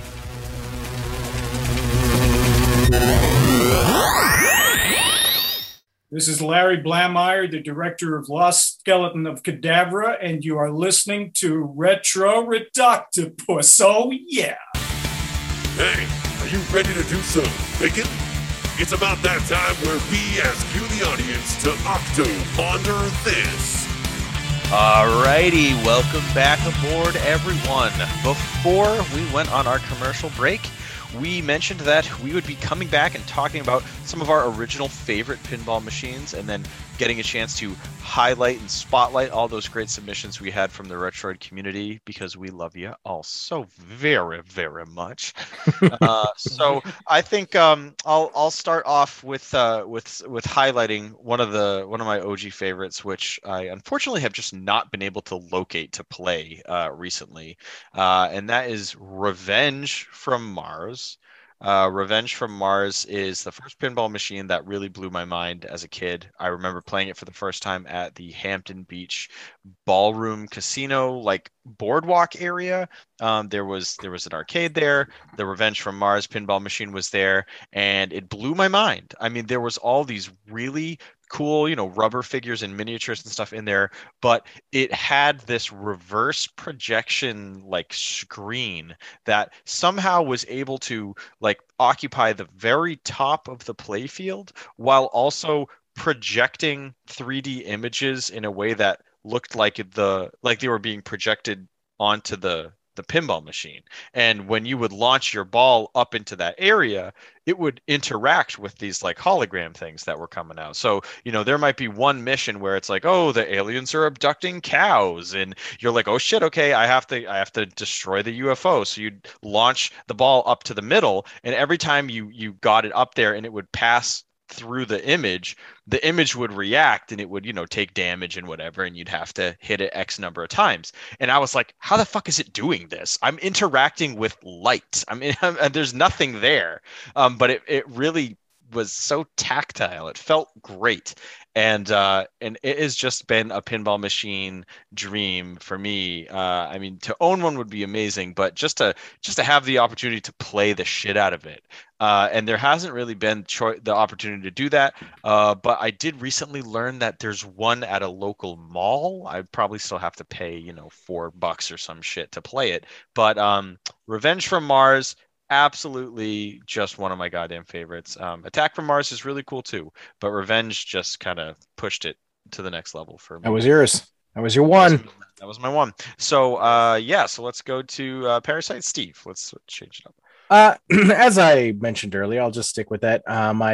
In my head, my favorite pinball was always the original Jurassic Park, and that was Data East, 1993. Not a lot to say about it. I played it at Pintastic, and it was not one of the awesome ones, but I did really, really remember loving it. And I think it was one of the first times I saw like the dot matrix screen was really like doing some fun animations and stuff. And I just was, all about dinosaurs forever. And I loved the original Jurassic Park a lot when it came out, for sure. Really, really cool back art. Like really awesome T-Rex. Just everybody's just kind of running away from it, but it's not really a movie accurate T-Rex. It looks like just a totally different properties T-Rex, and I don't know, there's something about it that I like. It's just really, really cool. But it does have like a Tyrannosaurus Rex head that's like a 3D like a figure that's in the back and stuff, and that moves around and opens its mouth and stuff, and it's neat. But that's cool. Yeah, Jurassic Park. Awesome. All right, so Nintendo, do you have one? What do you got? Well, like I said, like earlier in the episode, like I was like never like super big into pinball machines. I was always more of an arcade kind of guy, and so playing arcades at a young age, playing pinballs at a young age just wasn't for me, I guess. So I don't really have an old favorite, But I'm gonna say for as far as like the newer pinball machines, I have to go with Godzilla. Oh, nice. I was really surprised at how much I love this game. It's beautiful. I'm not like the biggest Godzilla fan. I mean, I like the character Godzilla, but the movies are like, whatever. But yeah, this game was just fucking fantastic, and I was expecting to love the Ninja Turtles more. Mm-hmm. Was not the case at all. I mean, I liked the Ninja Turtles game. It was fine, but I was disappointed in it. It just wasn't as fun as the Godzilla one was. Yep. So nice. Yeah, and I mean that Godzilla one that's in current production, and I will be definitely talking about that a little later in the show, as well. So I'm glad that you liked it so much. Honestly, it was at Pintastic, one of the games that had like, there was 12 of them because they're still producing them and whatever. They're still producing them, and like 20 people at one machine. Yeah, I straight up couldn't get to play it like more than once that day because I checked back like 10 times throughout the day and there was always people at all of them. So I was just like, I'm not gonna hold my breath. Yeah, here. the Stern section was in the main big room, and they had they have all the awesome licenses now. So it's like they had 12 Godzillas, 12 Avengers Infinity War, 12 Ninja Turtles, a bunch of the Mandalorians, a bunch of all like different some random current ones. Aerosmith ones, and they had a Rush pinball, and they have a new school Jurassic Park one, and I mean, oh my god, they Stern pinball is just kicking ass these days. I'll talk a little bit more about some of the cool stuff they're doing too in a little bit, but so awesome. Let's hear from our Retroids. I can go right ahead and read these. Steve, Joe, you guys cool with that? Yeah, of course. Yeah. Awesome. All right. So I don't want to hear from them at all. Well, then stick a banana in it. All right. Oh, Wombo combo. Don't threaten me with a bad time. I will. So we had we had about 10 people submit some of their favorite pinball machines, new and old or otherwise. So first off, we had Julie Bennett Hutchings with the pinball machine Xenon, which we had mentioned a little bit earlier due to the artwork there. And that game has one of the most striking cabinets. I don't know if you call that for a pinball machine, but holy shit, the kind of like robot alien woman with like the very like piercing eyes is just like, oh my, like if you see that anywhere in an arcade, it's like immediately I was super bummed they didn't have it there. I was looking for it because Julie mentioned it, and I think it looked awesome. I played it at Fun Spot in New Hampshire. Cool. I distinctly remembered they had it there, and I was thrilled to get a chance to play it. But it's been a while, and honestly, it's such a kick-ass looking machine. So that's an awesome exciting pick. Hopefully we'll get to play it someday soon. We have Christine, aka Mrs. Parasite, with the game Heavy Metal Meltdown, which I've still not actually seen in the wild ever. I've never seen it. No. There is a Judas Priest song, which is pretty awesome. Mm-hmm. You know about that. I think it's just Metal Meltdown. Right. Yeah. It's not heavy. But I mean, Heavy Metal Meltdown is just like these fucking, Van Halen look-alike dudes and Bill and Ted look-alike dudes just shredding ass on a guitar. I mean, it looks really fun. It looks like it would be a fun. I would love to see someone self-aware shredding ass in general. Well, you're gonna have to play Heavy Metal Meltdown because it's all over it. Nice. Ass shredded. Nice. Fucking sweet.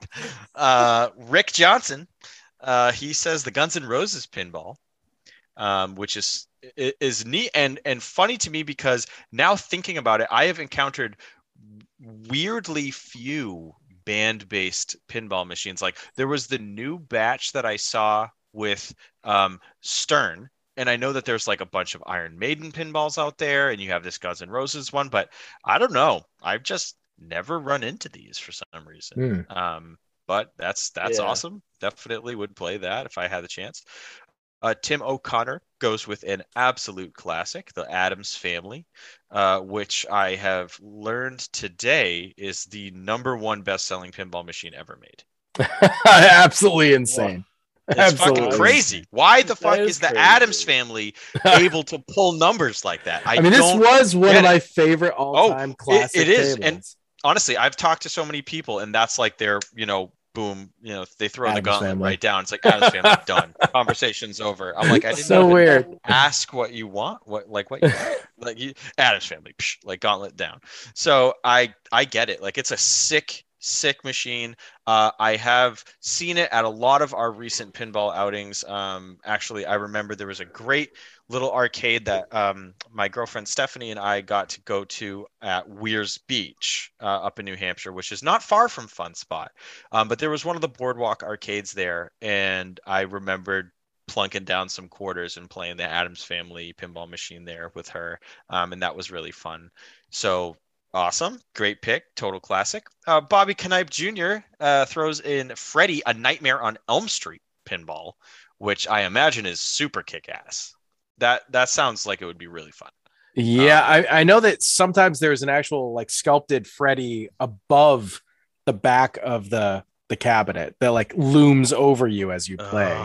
That's so cool. But I don't know anything. I have never seen it in person. I've never played it. Yeah, it looks awesome. Looks super awesome. Definitely have to play that. So great, super awesome pick. I apparently did something wacky and I deleted something. Okay, there we go. Steve Grieg II says Attack from Mars, which I feel you, bruh. Attack from Mars is dope. It's an amazingly cool game as well. But it ain't Revenge. It ain't Revenge. I ain't throwing shade. I ain't getting salty. I'm just saying it's a different game. I'm just stating facts. That's really, it's just a fact. It's just a fact. Right. It ain't that. It ain't that game. It is a different game. It is not. It is a game. It is not the same. Yes. It's not the game. Yes. But yeah, much love for Attack from Mars. I low-key think the Attack from Mars Martians are just one of the most iconic like Martian creatures, and it's so weird to me that they are from this pinball machine. Like, I feel like if you made a pop figure of them, I would immediately be like, oh yeah, Attack from Mars. Oh yeah. And in my head, I'm like, oh yeah, from like that movie, no, or from like that show. Well, no. It's super reminiscent of the Metaluda mutant from This Island Earth. So the eyes and the brain are the same, but just painted green. Yeah. Okay. And then there's also Mars Attacks, where the aliens had brains, which I think somehow triggers something. They don't look similar, but like it's a little bit right. But for sure, the Metaluda mutant is in there. But then they just put a different mouth on it, and they made him all bulky. Yeah, and his body's different. But I think the eyes and the brain are like Mars. Right, Mars.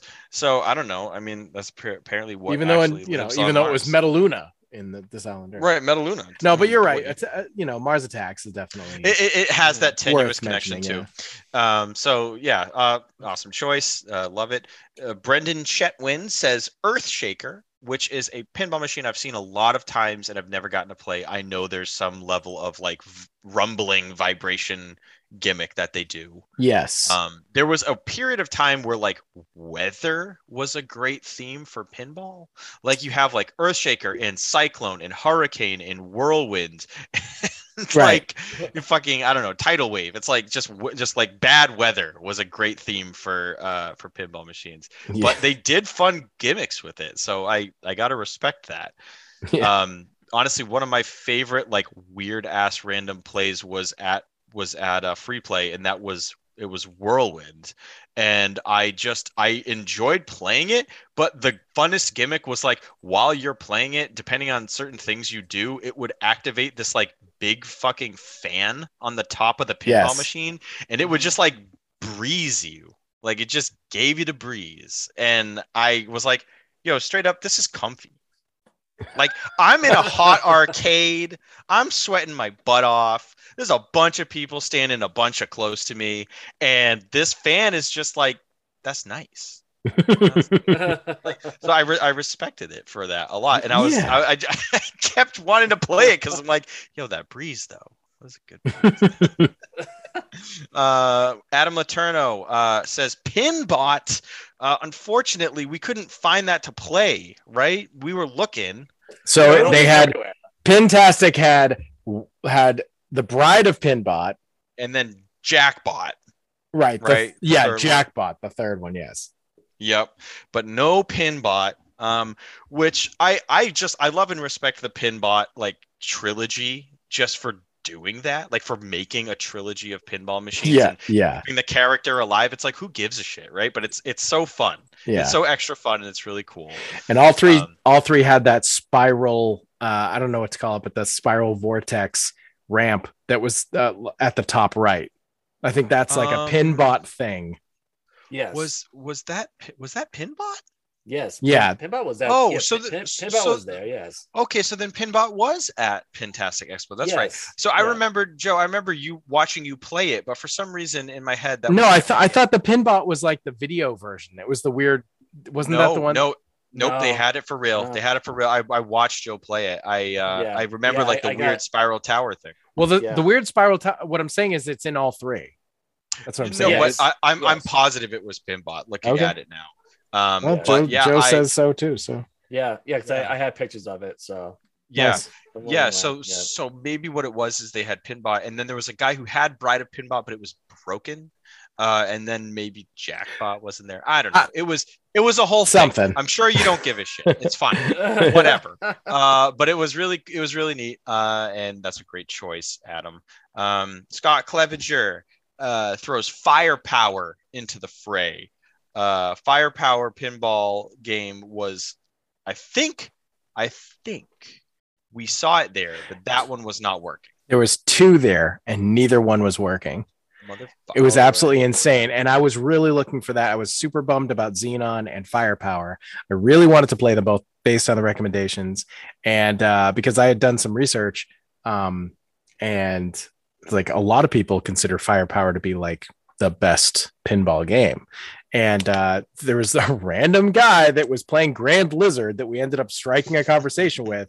And we were just talking about the non-working Firepower. And I was like, yeah, I heard it's like really a great one. I know a couple people like say it's the best. And he turns around and he's like, well, I certainly do. I know. It's like you weren't sure what he was going to say. And he's just like emphatically agreeing. You're like, definitely my favorite. It's great. I have one at home. I fix them in my spare time. He turns around and slaps me across the face and says, I think so. Like, well, thanks. I appreciate the opinion. Maybe not the violence, but okay. Slaps in the face, just says, well, I agree. I agree with that. I don't know why all that slapping was about, but okay. But yeah, so this is like on my short list. Those are both on my short list. Xenon and Firepower. I got to try them. And Revenge from Mars, because I've never tried it. Oh God, I want to be there. So the pinball machines of like the 70s and 80s just had some of the best goddamn spaceship artwork. Like a Firepower is no slouch. Really, really awesome designs there.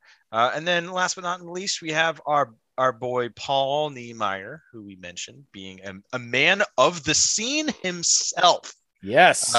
Doing and working for Midway and Williams and just fucking making rad art then and still making rad art now. Yeah, I don't think he worked for Williams, but Bally Midway for sure. Okay, yes. It was Bally Midway. That's what it was.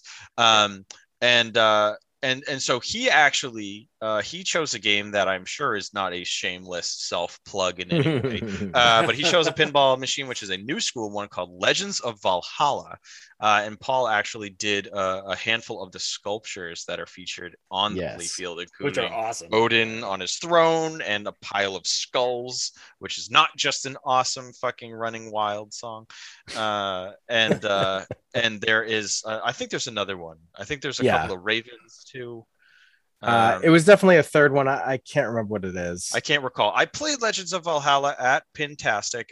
There was one or two machines. What I will say is that it seemed to there kept being issues where the ball would get stuck places, and it was too bad because there was so much going on that I was like, this game is the Assassin's Creed of fucking pinball machines. Like, there are quests, there's like NPCs, there's dialogue, like it's a fucking role-playing game just masquerading as a pinball machine. And there was so much there that I kept doing things and activating boss fights and all kinds of shit, and I'm like, this seems really, really cool. I also felt like there was a lot of people who wanted to play it, so I kind of just, had my bunch of goes, and then there was consistently the entire day from the moment we walked in to when we left, there was a line the whole day. Yeah.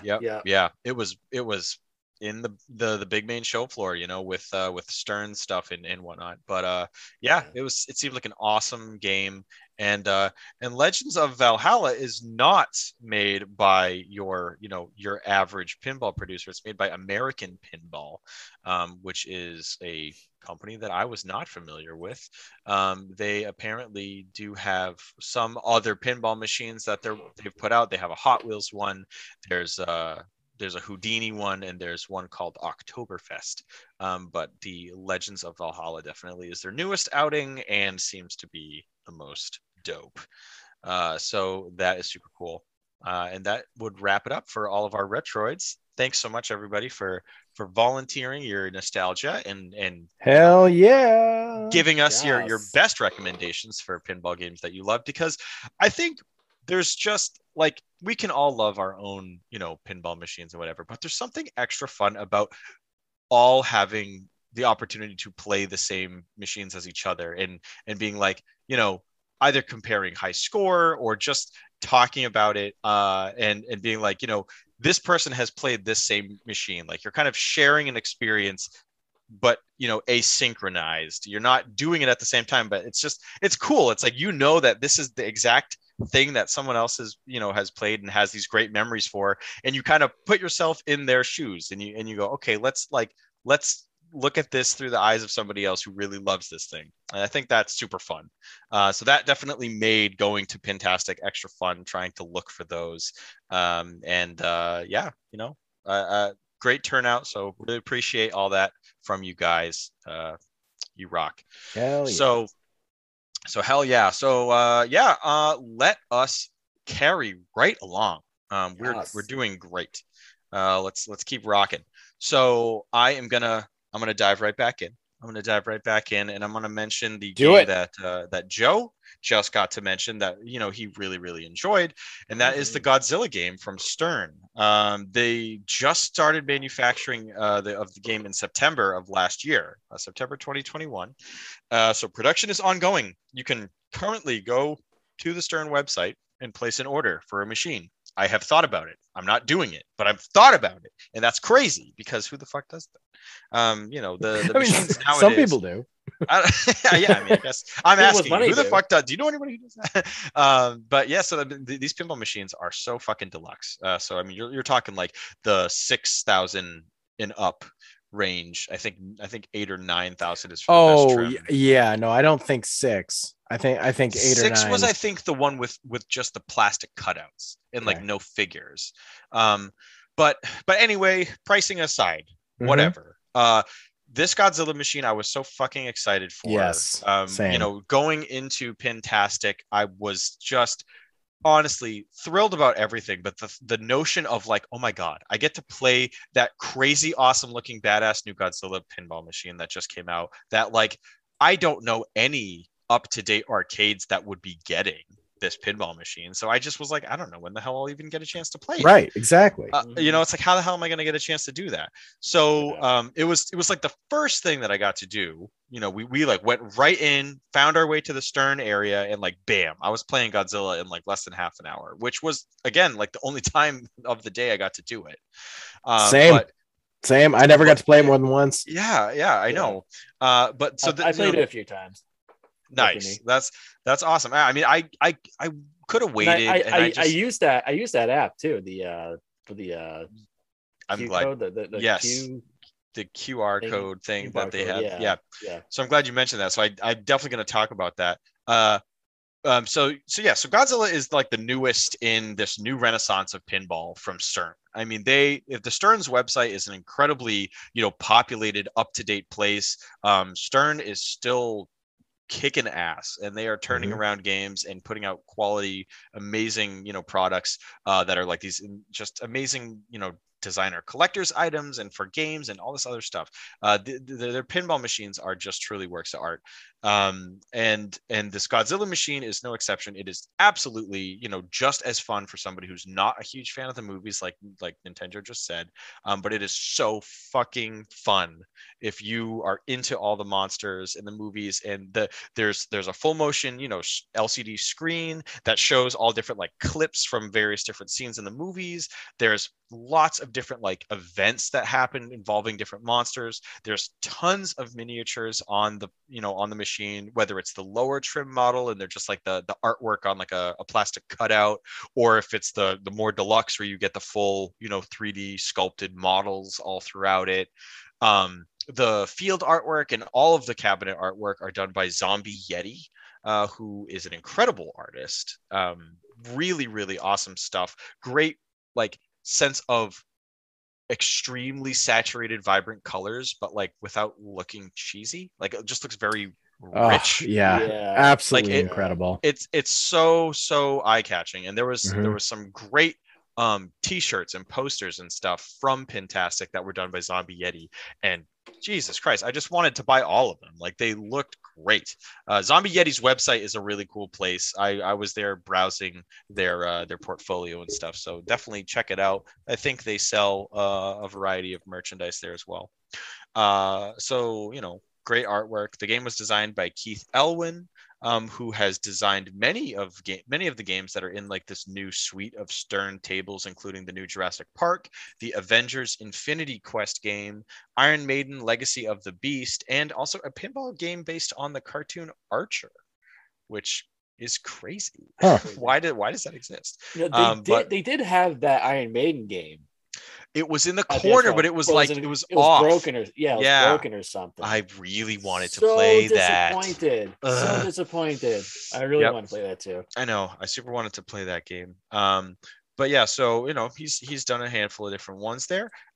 What Joe was talking about earlier is this Godzilla machine is part of this new online ecosystem that Stern Pinball has created, where the machine itself has a little scanner in the bottom left. It's a QR scanner, and you go on the Stern website, you make an account, you sign up, get your username, make your profile, do all this stuff, and then it'll give you a QR code. And so what you do is you pull open the QR, you scan it on the pinball machine, and then that effectively logs you into the pinball machine.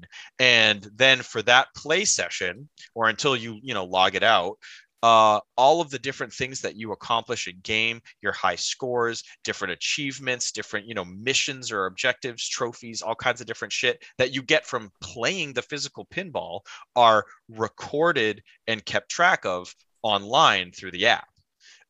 And I gotta be honest, for as cynical as we can all be about, the modern ways of gaming and how there's all these little nuggets and things that keep, people entertained because God forbid you just play something for the sake of playing it. I will say that this element is super cool. I'm not saying that every game needs to do this, but I am saying that this makes playing the games that have it really extra exciting. Like that's so fun to be able to say, okay, cool, it kept track that I did like the King Ghidorah multi-ball, and I was able to complete that, and it gave me X amount of points that you can then use on the app to buy avatars and just dumb shit. It just all feeds into it, but it's just fun. I truly feel like that is such a fun extra layer that you don't have to mess with. You could just play the game and say fuck it. But I thought that was very cool. There are a number of games that are in their new pantheon that are going to be supporting this feature, but Godzilla was the only one at Pintastic that currently supported it. So clearly, they're working on it. But yeah, I just truly feel like I probably could have played Godzilla Pinball all day. I'm glad that I didn't. I'm glad that I got to experience a ton of other cool rare vintage games as well. Yeah. But I mean, it was a super highlight of the day. It was awesome. So Yeah. Right. Can't say enough. Very excited about that. Yeah. Also, What really, about- really neat with all of Stern's stuff. I'll just real quick, Joe. I'm sorry. Zombie Yeti. They commissioned him to do like all these versions. There's like so many completely different versions of the I was gonna say Nintendo of the Ninja Turtle version, the Ninja Turtle game, the Infinity War, the Avengers Infinity War game, and the Godzilla. Like they all have like 3 or 4 versions, and it's not just the back. It's like the sides are different. It's insane. The amount of artwork that they commissioned from this guy is just insane.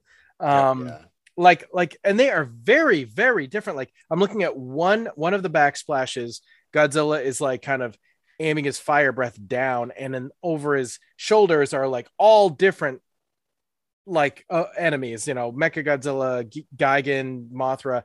And then another one, he's pretty much just battling King Ghidorah. Like it's so different. Yep. Anyway, really cool. Yep. Super duper cool. Yeah. One of my favorite things was the building.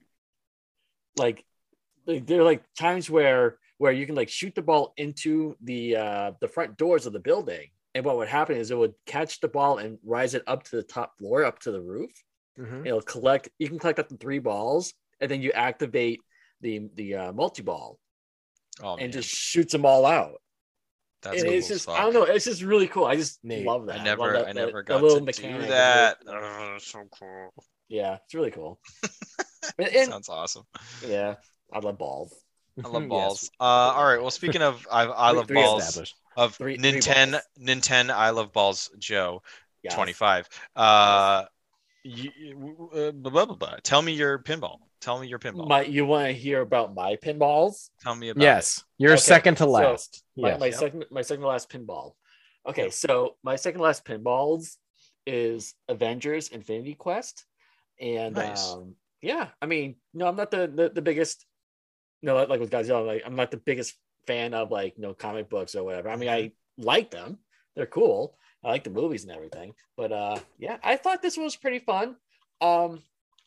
This was this still in production. It came out last year a year and a half ago in September of 2020. And let's see here. It has like a TV screen. It has 4 players, 3 flippers, 4 ramps.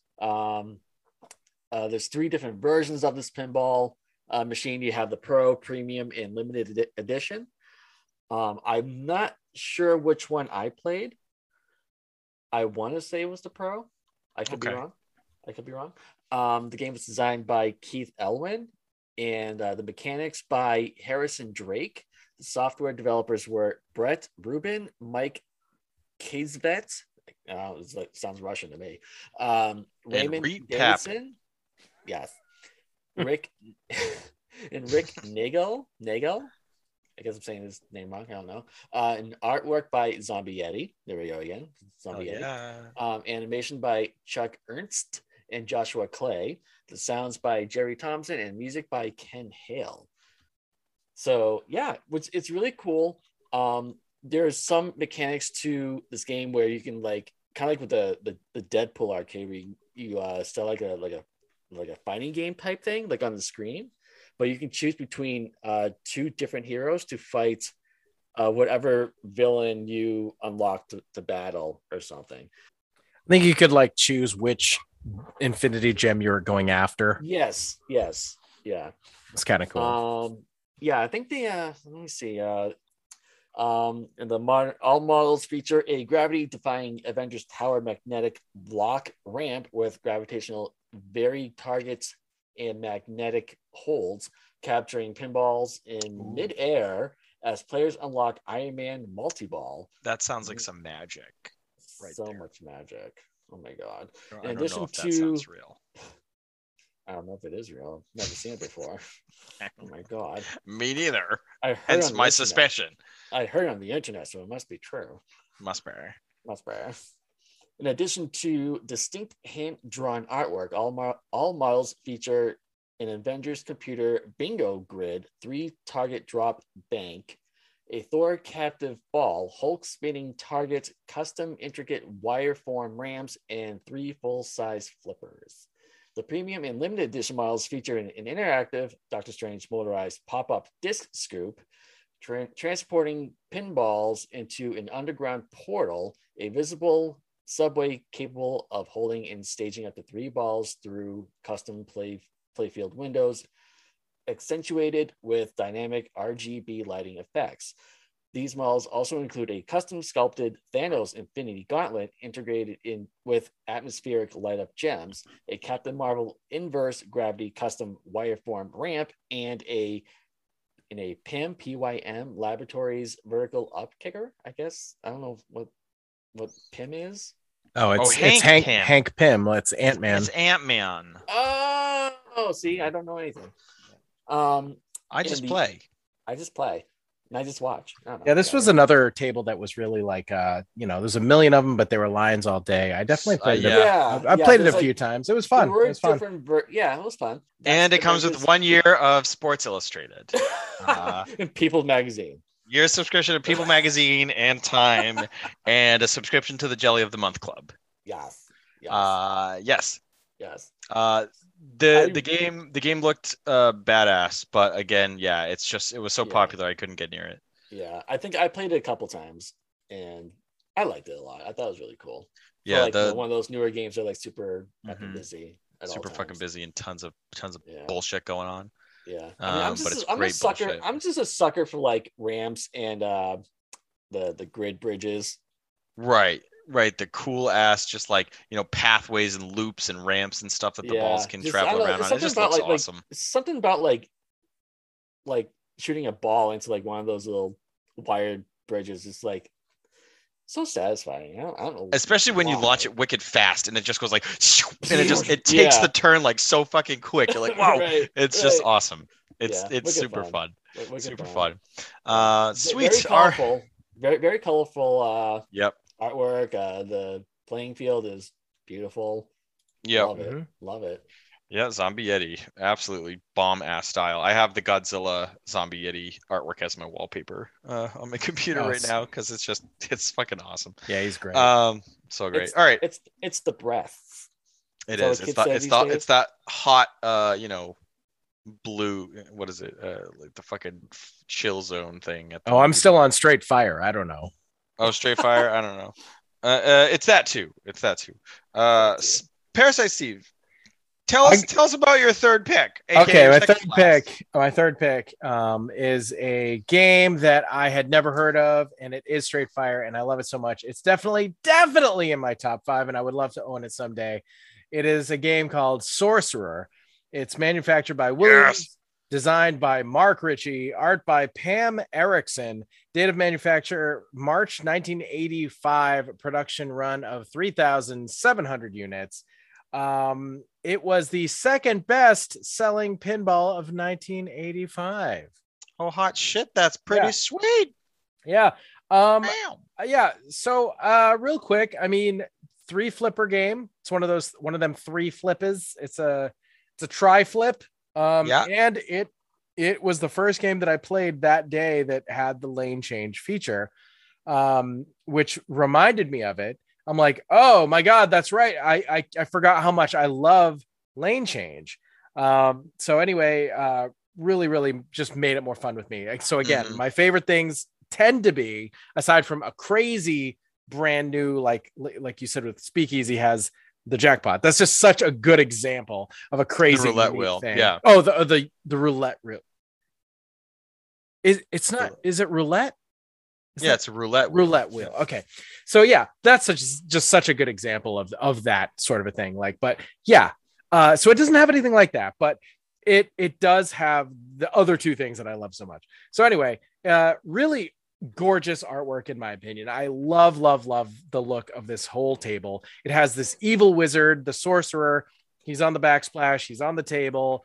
He's really just kind of he was a little goofy, but he's badass. I personally dig it. There are 2 different versions of this game. that are very, very subtly different. It's really just the color scheme. And I guess they don't even, it's not even named different. Usually there's like, oh, it's the limited edition and the pro version, like Joe was saying. This is literally just something in 1985. Like, I really wonder what the deal is, but sometimes his robes, if you look at the picture of the sorcerer on the actual table, sometimes his robes are blue and pink. Sometimes they're like purple and red. Or purple and pink and blue and red. That's what it is. Just kind of weird. I don't know, but I love the look of this thing. I swear to God. Like, if it's not the evil sorcerer, it's like these just skeleton dragons just everywhere. And it's just, I don't know. Sometimes you don't know why you love something. Sometimes it's like, I can't put my finger on why I love this so much. It's just nailing it for you. It just absolutely did it for me. It has the two small things, the lane change, and it has the third flipper, but the whole experience was there for me. I very much enjoyed it. And it's really cool. The back of the table. So not the like the backsplash glass artwork that's on top, but the back of the table in the glass that you couldn't touch. You know what I mean? Like back there's usually nothing there in tables, but this actually had a section where the sorcerer's eyes would light up. So it actually looked like there was just darkness there. But when you did certain things, the eyes would actually glow, and then sometimes they would just flash. And it was really cool. There was a lot of just really good use of lighting in this table, and loved it. Absolutely loved it. To me, in my heart, Sorcerer is like way up there. And I had never even played it before. I'd never even heard of it. I did not know about it. It was one of the many games that I fell in love with, like head over heels, just because we just played it recently. Like, yep. Awesome. Yeah, it had like such an awesome impression on you. Yep. And it was just so cool out of nowhere, based on nothing. Yep. Excellent artwork, great effects. The lightning effect is cool as shit. That really does look awesome. And yeah, you know, it was a pinball machine that I was looking up, you know, to see kind of how much it's worth or if anyone was selling it. And there was another pinball machine called like Wizard or something that was just like so similar thematically that it was just frequently like the word sorcerer was attached like in the listing or whatever. And so I just kept finding the wrong pinball. So I was having a hard time even locating, you know, like any auctions of it for sale. But it's super cool. Really, really neat. Yeah. And God, just captures that awesome like mid 80s art style. Yes, that's the thing. It is so evocative. It's so perfectly that time period. The look of it. That's definitely it. Also, real quick, it also did have it had a little bit of a feature that they came up with.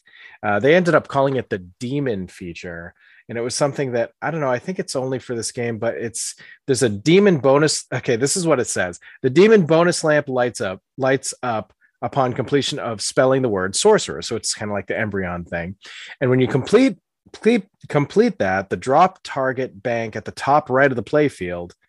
It says, so do that. And then it says completing the drop target bank at the top right of the playfield when demon is lit will then activate the bonus hold for the next ball. So what it does is it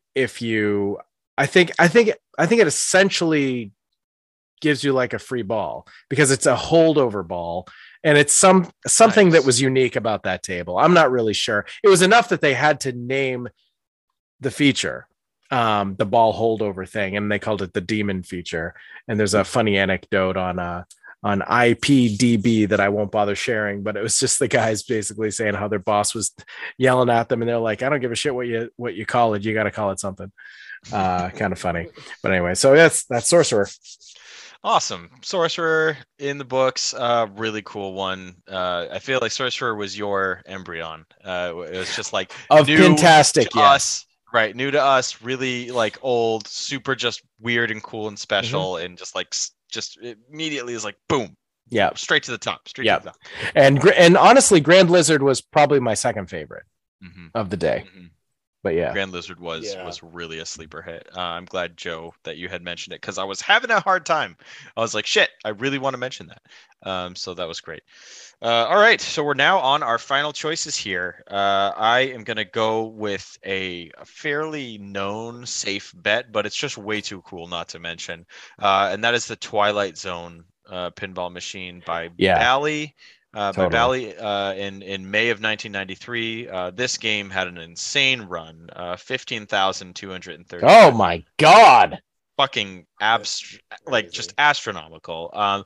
It's really no surprise. This game was in just about every shape and form the follow-up to the Addams Family machine.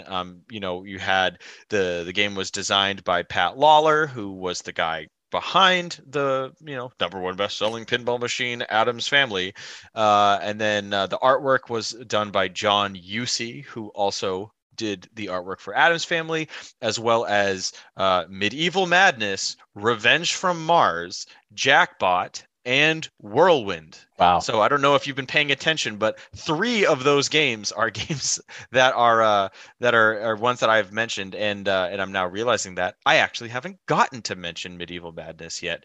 So I'll make sure to have a footnote at the end of that. Yeah, you loved that one. Madness. I truly did. It was a fucking blast. I did not expect to like that so much. But yeah, so great artwork by John Usey.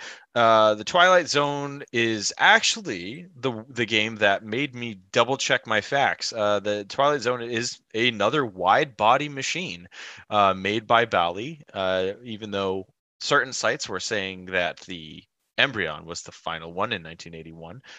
But this run of wide body machines were marketed slightly differently. They were not called wide bodies, they were called Super Pin at the time of release. And that was essentially just a cool, stupid marketing term to basically mean it's a wide body.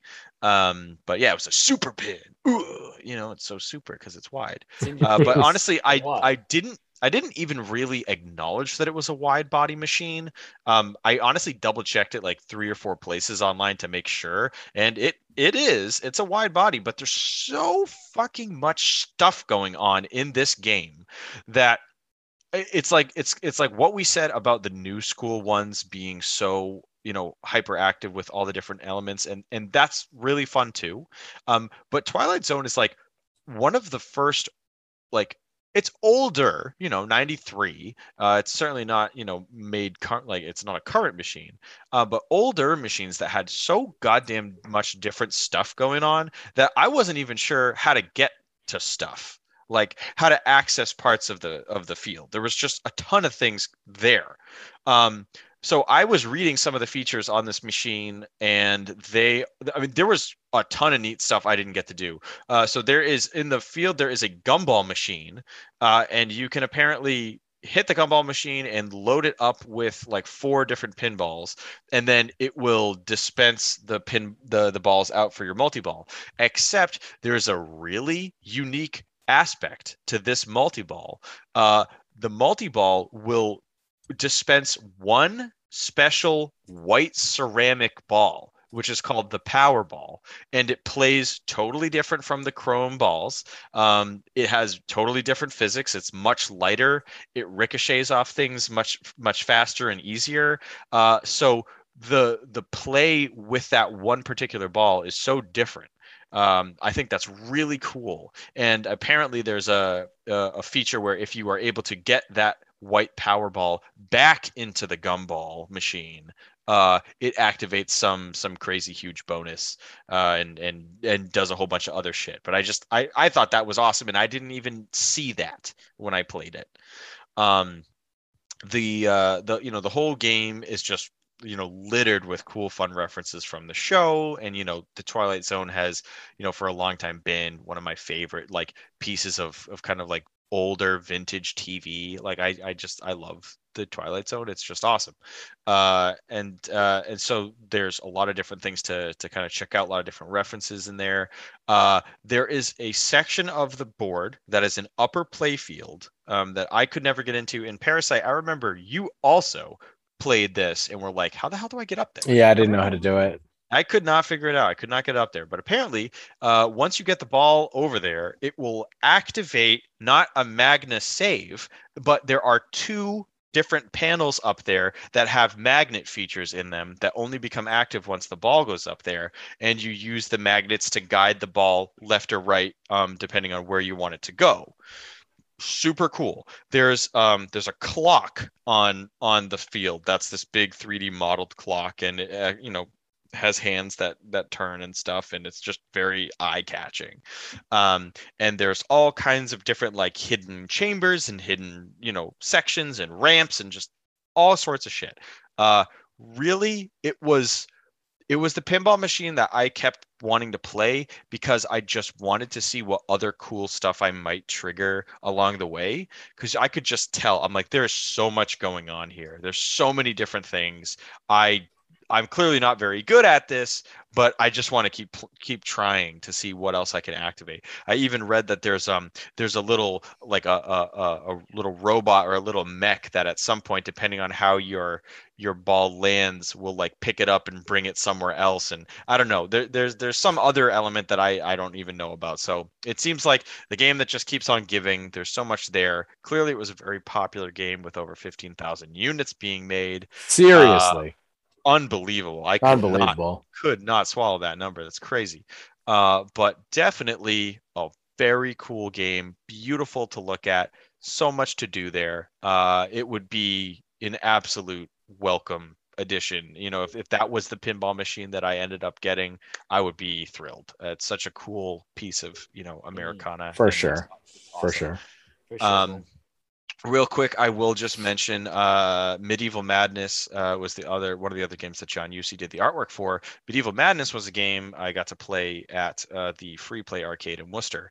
I actually honestly only walked up to it because it just happened to be there was nobody playing it at the time. It was right next to Attack from Mars, which I was trying to wait to get a chance to play. So I figured I'd try some Medieval Madness. I ended up having so much fun with that game. I am just incredibly happy I took the second to give it a shot. It has a classic medieval fantasy style. There's castles, there's orcs, there's goblins, there's all that kind of shit. But the game does some really fun, unique things. The main gimmick that you're trying to do is you're just trying to destroy these castles over and over again. And as you keep destroying more and more castles, you get bigger bonuses and yada yada. The way that they make it really fun is that the back of the playfield has this big, castle with a drawbridge. You got to hit the drawbridge X amount of times with the ball in order for the drawbridge to drop. Then it allows you to actually enter a second little area of the table where like the castle is. And the castle is inside there. And every time you hit the castle with the ball, it's this rubber molded castle with 4 towers on each corner of the castle. But each tower is like a separate piece. And so every time you would hit the castle, it would like all of the towers would explode outward on like these mechanical arms, like a cartoon explosion. Like, it just got rocked by a huge cannonball or something. And it was super fun. It was super funny to just see it like, blasting around and doing all this, movement. And there was some extra fun little events that would happen where like goblins or orcs or whatever would like, they would pop out of these little hidden compartments that were all over the field, and like you could hit them for points, or they might pop up where your ball is and disrupt it and like launch it in a weird place. This game had a lot going for it. It was very fun, and I'll just kind of leave it at that. But I really enjoyed Medieval Madness totally by accident. So that was a great one. Twilight Zone is a great one. Pinball rules. Fuck yeah. Awesome. San Dimas High School football also rules. Yeah. Nintendo. Let's get this. Let's get this last. Let's keep it review. brief. We got 2 more, and then a B segment, and then we're done. Yep. Yes. So let's do it. So my final pick is Pinbot, and our good friend Adam Letourneau had mentioned it for one of his picks. So I think this is cool to talk about this game. Yeah. So this game was released by Williams in October of 1986, and it was designed by Python Engelho and Barry Ausler. And what I love about this game is like it has that quest element to it, where you have to advance through the planets of the solar system, and you start at Pluto, and your goal is to reach the sun.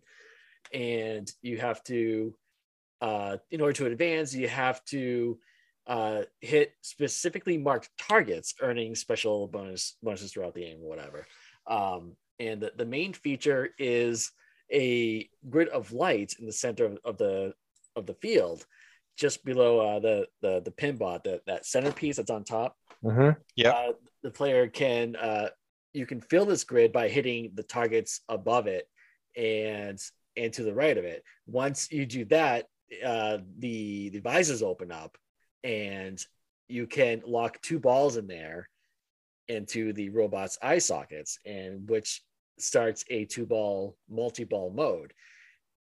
While that's going on, you can relock one of the balls and use the other one to score like jackpot points or whatever.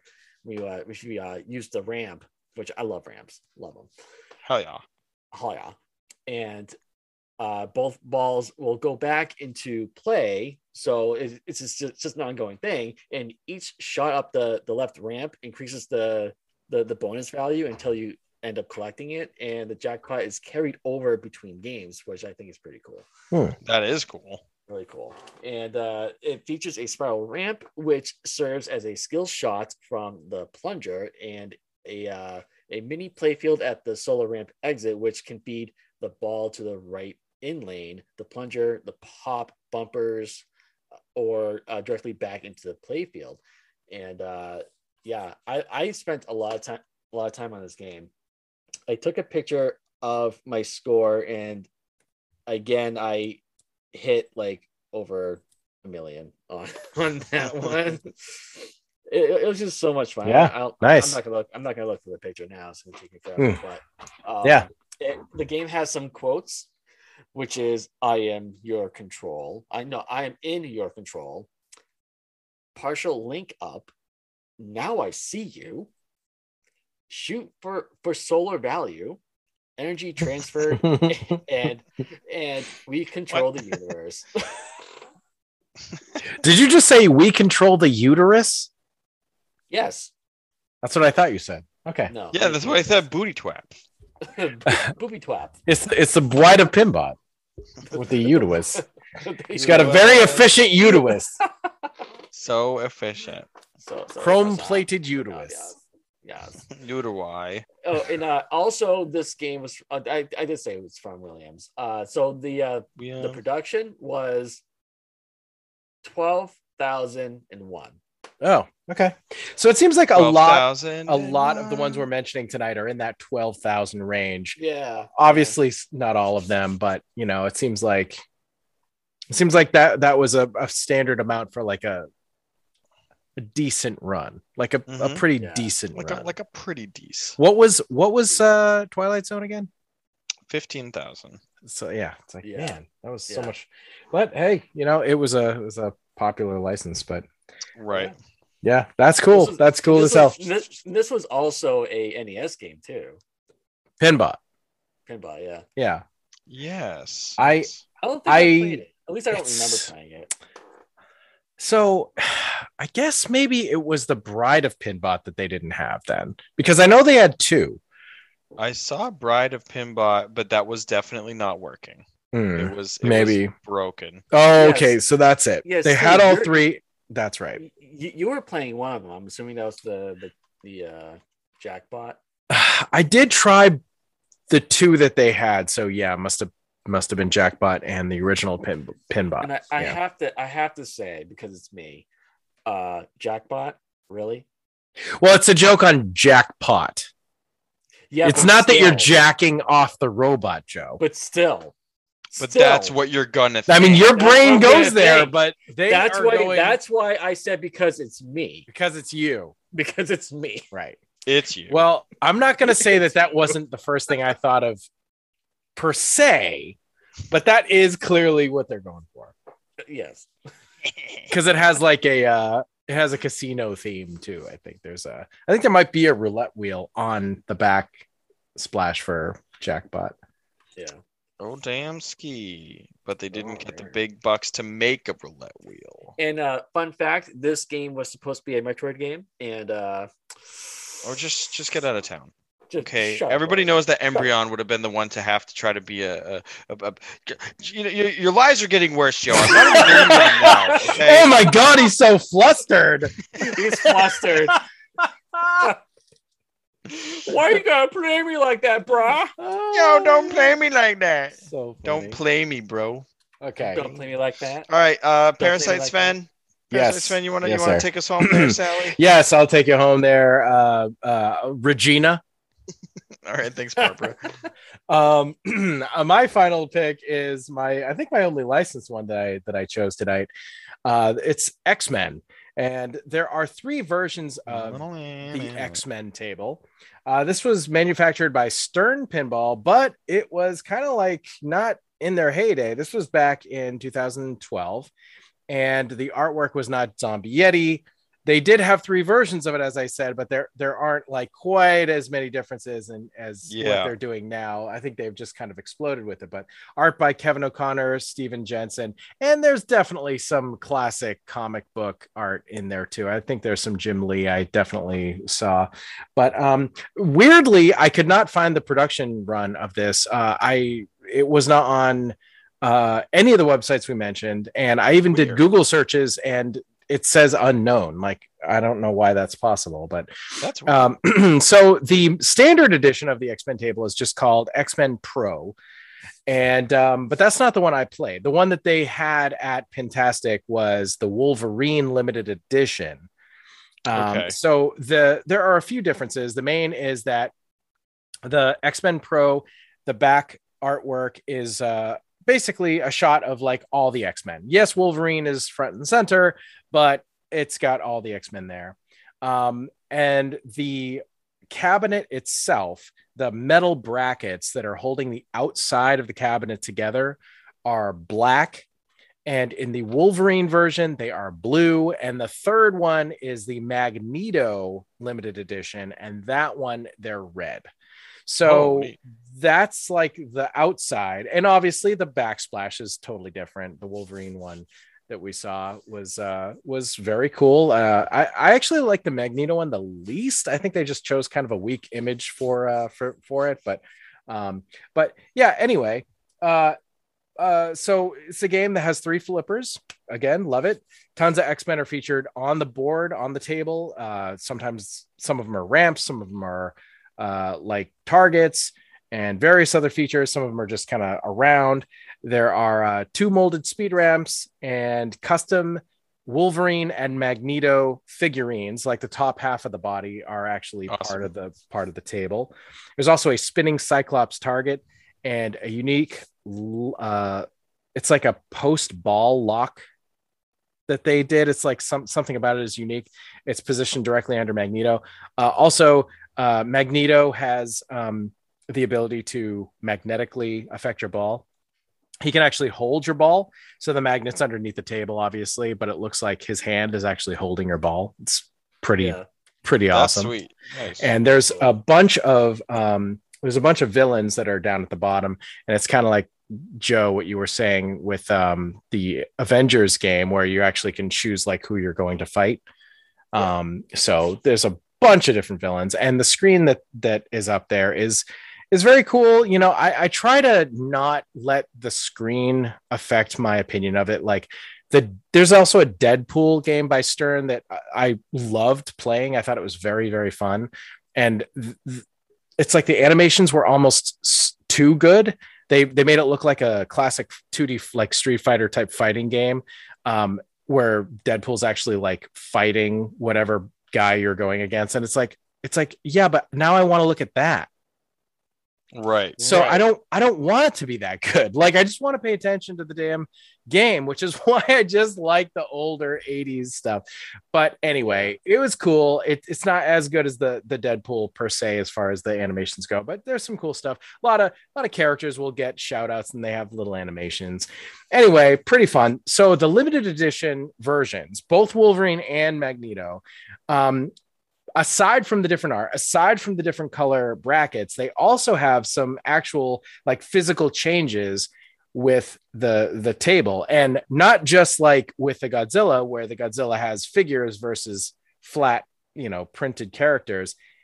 This actually is like pretty awesome, but the version, it was like a few $1,000s more, but it has color changing LEDs that the original doesn't have. There are pop-up night crawlers, which as a Nightcrawler fan, of course I want that, because previously Nightcrawler's in a few places on the board, but it's supposed to be like he's teleporting around, so he's in a few places. But these actually will pop. You can make them pop up. They start and they're up, so you see that they're there, but when you're about to start, they disappear into the table. So you actually have to make them pop up. It's pretty freaking neat, and that was the version I got to play. So also there's an additional magnetic gimmick. There's a spinning disc near where Magneto is, and it's going, I think, all the time, but maybe it's something you activate.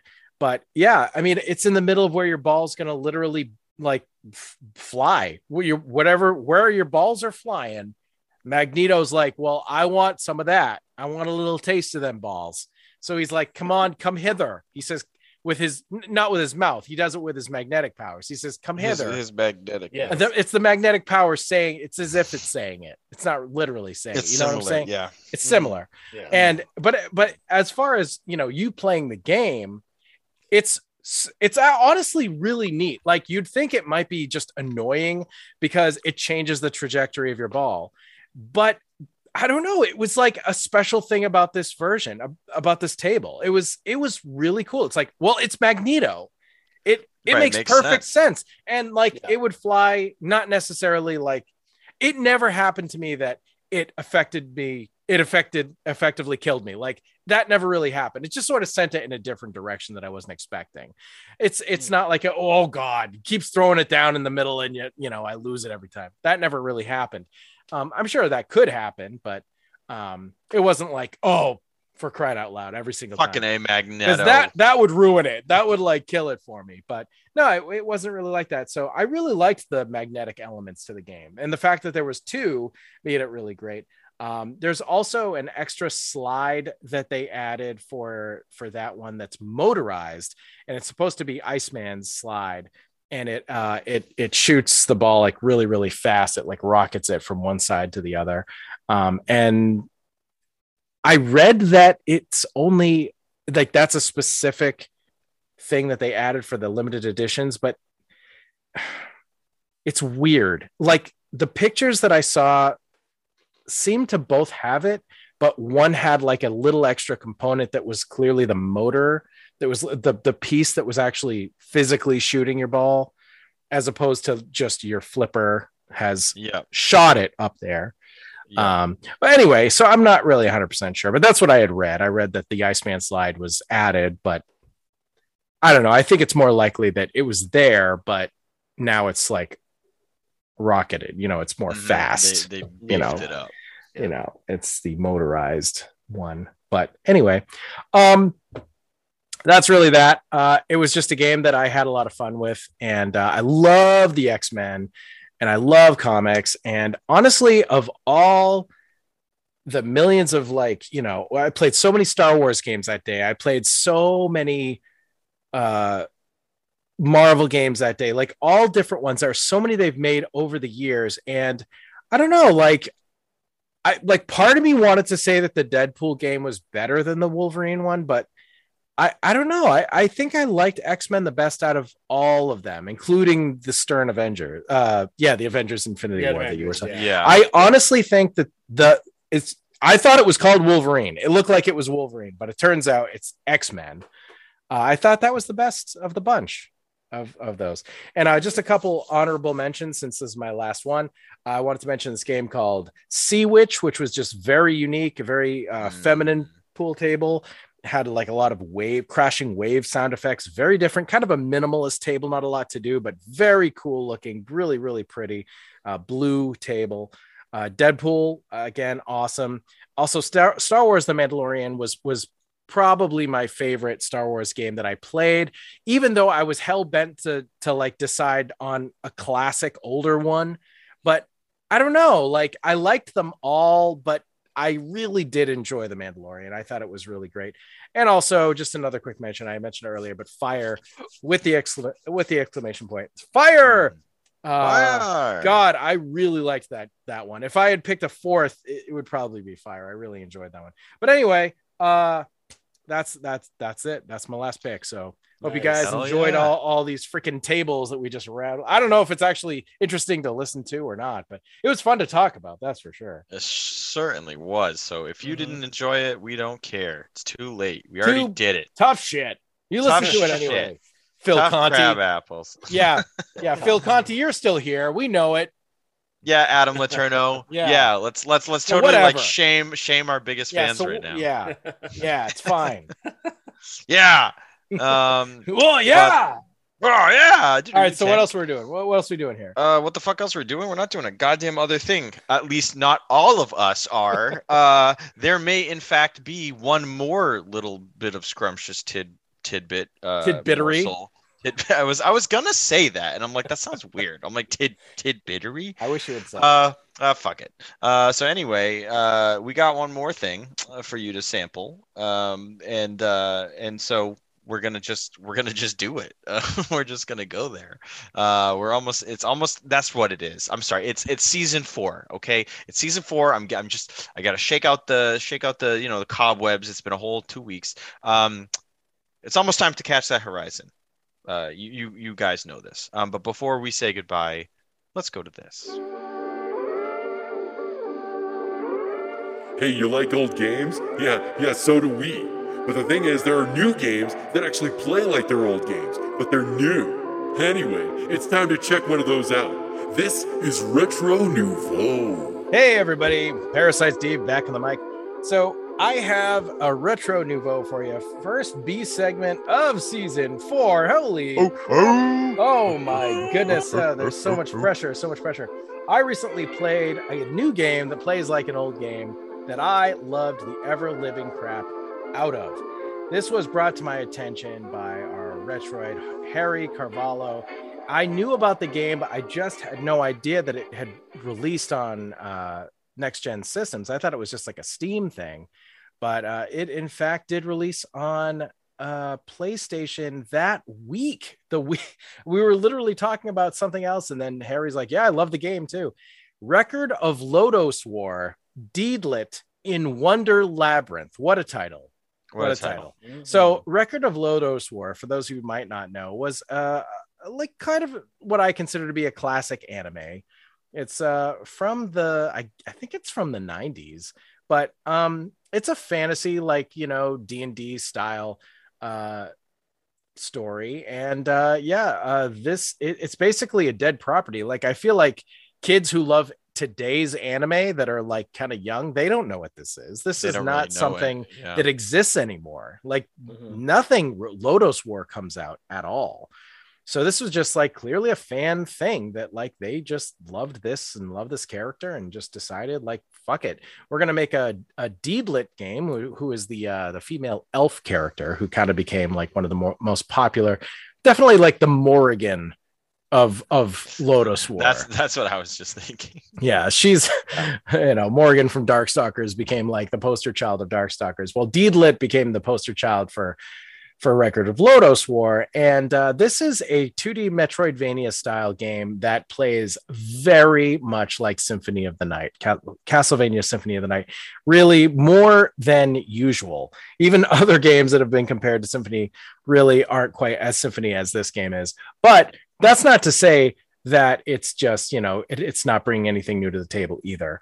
It's a very, very fun game. It would be a great Castlevania game, period. But they added 2 things that I think are worth mentioning, 2 neat game mechanics. One of which is you have your swords and your weapons and your slashing attacks that you can do. Alucard had 2 hands, so you could equip 2 different swords. She only has the one, but you also have your bow. You have a bow and arrow. And so you can upgrade and get a million different weapons throughout the game, just like in most Castlevanias, Metroidvanias. and stuff like that. But, and each one looks completely different on the screen, which is half the fun, really. Some of them are found in chests and rooms, and some of them are like, in the shop only. And then other ones are enemy drops. And some of them are very rare and very hard to get. And you got to kill 1 billion of, whatever enemy it is before you finally get the damn thing. Right. But so you can shoot you can shoot arrows like in any direction and aim them. And sometimes you have to solve puzzles by ricocheting arrows off certain angled platforms and bounce it in a certain trajectory and get it just right to snip a rope at the end or whatever, and then something will drop and the gate opens and you can get through it. And there's lots of stuff like that. They use it in a lot of ways. It doesn't feel like a throwaway mechanic. It's very much incorporated throughout the entire game. So there you have the bow and arrow. That's really fun. And then you also have this neat magic system where she, in the cartoon, her main thing was wind. She would sometimes, it felt like she was praying, really, but she's like kind of doing a spell, and she's like kind of beseeching the spirit of wind to help her and do various things. And in this, she has the powers of wind and also fire. So it's neat because you can switch between wind and fire, and her colors actually will change. So normally she has a blue cloak, and that's the wind. And when you switch to the green cloak, she's actually equipped with fire. And basically your attacks are imbued with the different magic. Certain enemies are only weak to one or the other. But also it's really cool because there are like obstacles throughout the game that are like magical things that are either red or blue. Might be a pillar of flame or a pillar of blue flame or whatever like that. And for you to pass through, you need to be the matching color. So, they start to get kind of clever with it. And later there will be sections you got to walk through where you have to really switch between the colors and get them right. So as you're passing through the right thing at the right time, otherwise it knocks you back. And there are also bosses that really use this too. So if the boss is firing, red, I say red, it's really orange. So like orange is fire. So if they're firing like an orangey thing or a blue thing, and you're switching into the right magic, then you're not going to get hit. It's going to actually it gets absorbed and gives you magic. There's also a magic gauge that you use for stuff. Anyway, I would say that it's just an amazingly good Metroidvania. If you know nothing about Record of Lodoss War, but you love Symphony of the Night, I would suggest definitely picking up Deedlit in Wonder Labyrinth. And if you happen to be a weird old person who liked anime back in the 1990s, then I also, recommend watching Record of Lodoss War because it's amazing. And the funny thing is, the three of us just happened to rewatch it for the first time in 20 freaking years, this year. It was a few months ago. We just all went through the whole thing. Yep. Totally random, but just to watch it again. Yeah. It had been so long. It had been so long. So really, really cool. But if you're a fan of the old anime, obviously this is 100% for you. Just get it. But yeah, Deedlit in Wonder Labyrinth. I give it 2. I usually come up with a unit of measure that matches the thing, and I haven't thought about that. Shit. How about 4 parns out of 5? Does your mother know that you're looking at Parn? I hope so. Well, does she? Yeah, I'll give it a 4.5 parns out of 5. That's what I'll do. I'll give it a chicken parn out of 5. And I'll throw in half a spark just on top of that. I'm not going to explain that reference. But that's all you need. That's all you need. There you go. Awesome. Perfect. Beautiful. Fuck yeah. Awesome. We are here at the end of our season 4 introduction, we weren't sure we'd be here. Who knew? I mean, at the beginning of season 3, could we have said for sure there'd be a season 4? I don't know, but here the fuck we are. We've done it. We tried to quit you guys before, but it just doesn't work. I just can't quit you. It doesn't. I just can't. I just can't. So we are thrilled to be right back at it again. The small break that we took was great for the holidays, and we are just excited to be right back at it. Yes. So before we cap this thing off, I'll give anybody a chance to promote anything that they have going on if they would like. Yeah, well, I have a YouTube channel, which is Nintendo 25, and I just recently uploaded a video for the first time in a very long time. Sure did. It's not doing very well, but that's expected. I'm a small channel. It's on the music comparisons of the Ninja Turtles, Turtles in Time, and Hyperstone Heist on the first levels of each game called Turtle Swing. It's pretty cool. Yeah, I like both versions, and check it out. Yeah. Yep. I write books sometimes. Go check out Steve Van Samson. Samson is spelled with no P. It's Samson. And check out my books. I got some cool books out there if you like vampires.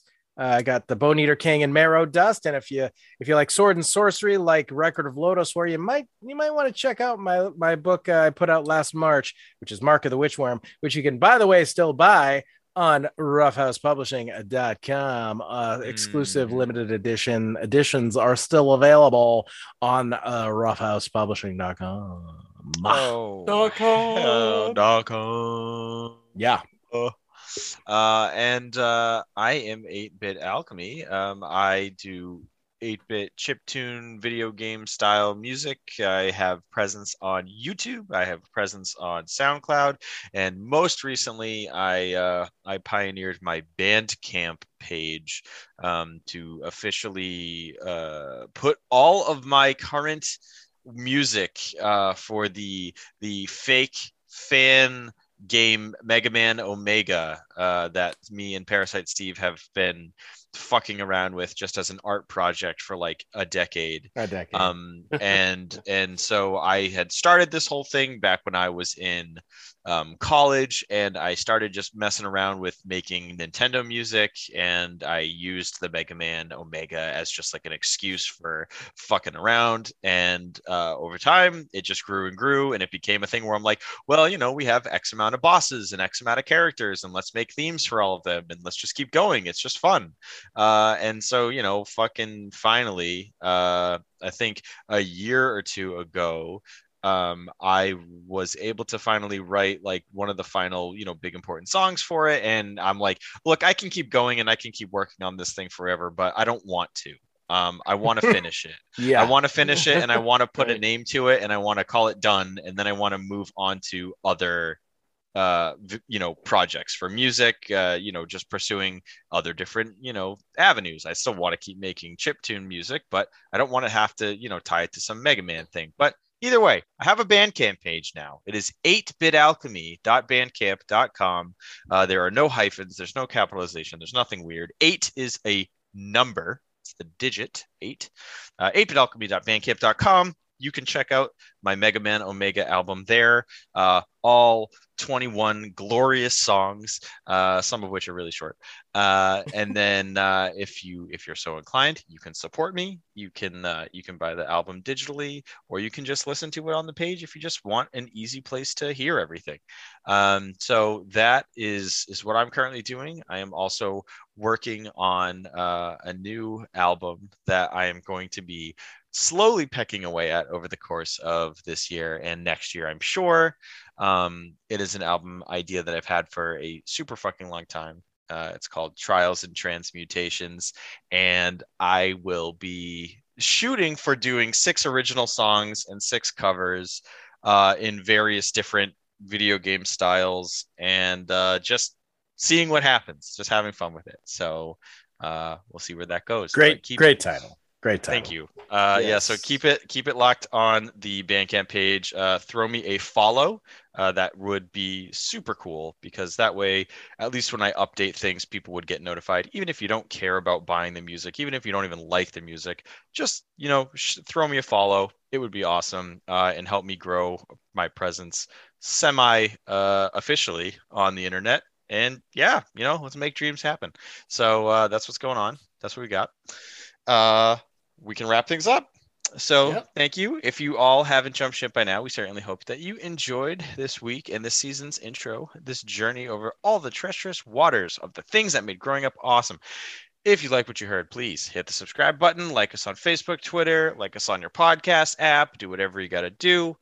Make it so that the numbers go up. Make the numbers go up. Whatever platform, give us pluses.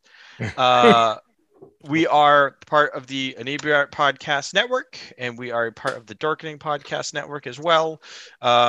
We have episodes that are we airing stuff on Hellfire Radio? My God, I don't even... Is that still happening? Yes. Wow. That's a cool fucking thing that I forgot about. So we have, episodes that can be heard on Hellfire Radio. And we also have a ton of other shows that we share lovely networks with, like Geek Life HQ, The Wicked Horror Show, Throwdown Thursday, That Strange Show. We got The Scream Sisters, Mostly Ghostly, Amalga Files, Then Is Nigh. There's a CSI Vegas Files podcast. There's so much shit to listen to. Oh my God. But most importantly, make sure you listen to us first, which you already have because you've made it to the end of our episode. So now I give you the permission to listen to these other shows. Oh, thank you. You're welcome. Finally, episode was over 3 hours. Oh my God. And then for more information or to subscribe to any of these great shows or ourselves, please visit thedorkening.com. And be sure to check out the killer sponsors of Silk City Hot Sauce and Deadly Grounds Coffee, coffee to die for. I have been your host, 8-Bit Alchemy, and we will catch you next time.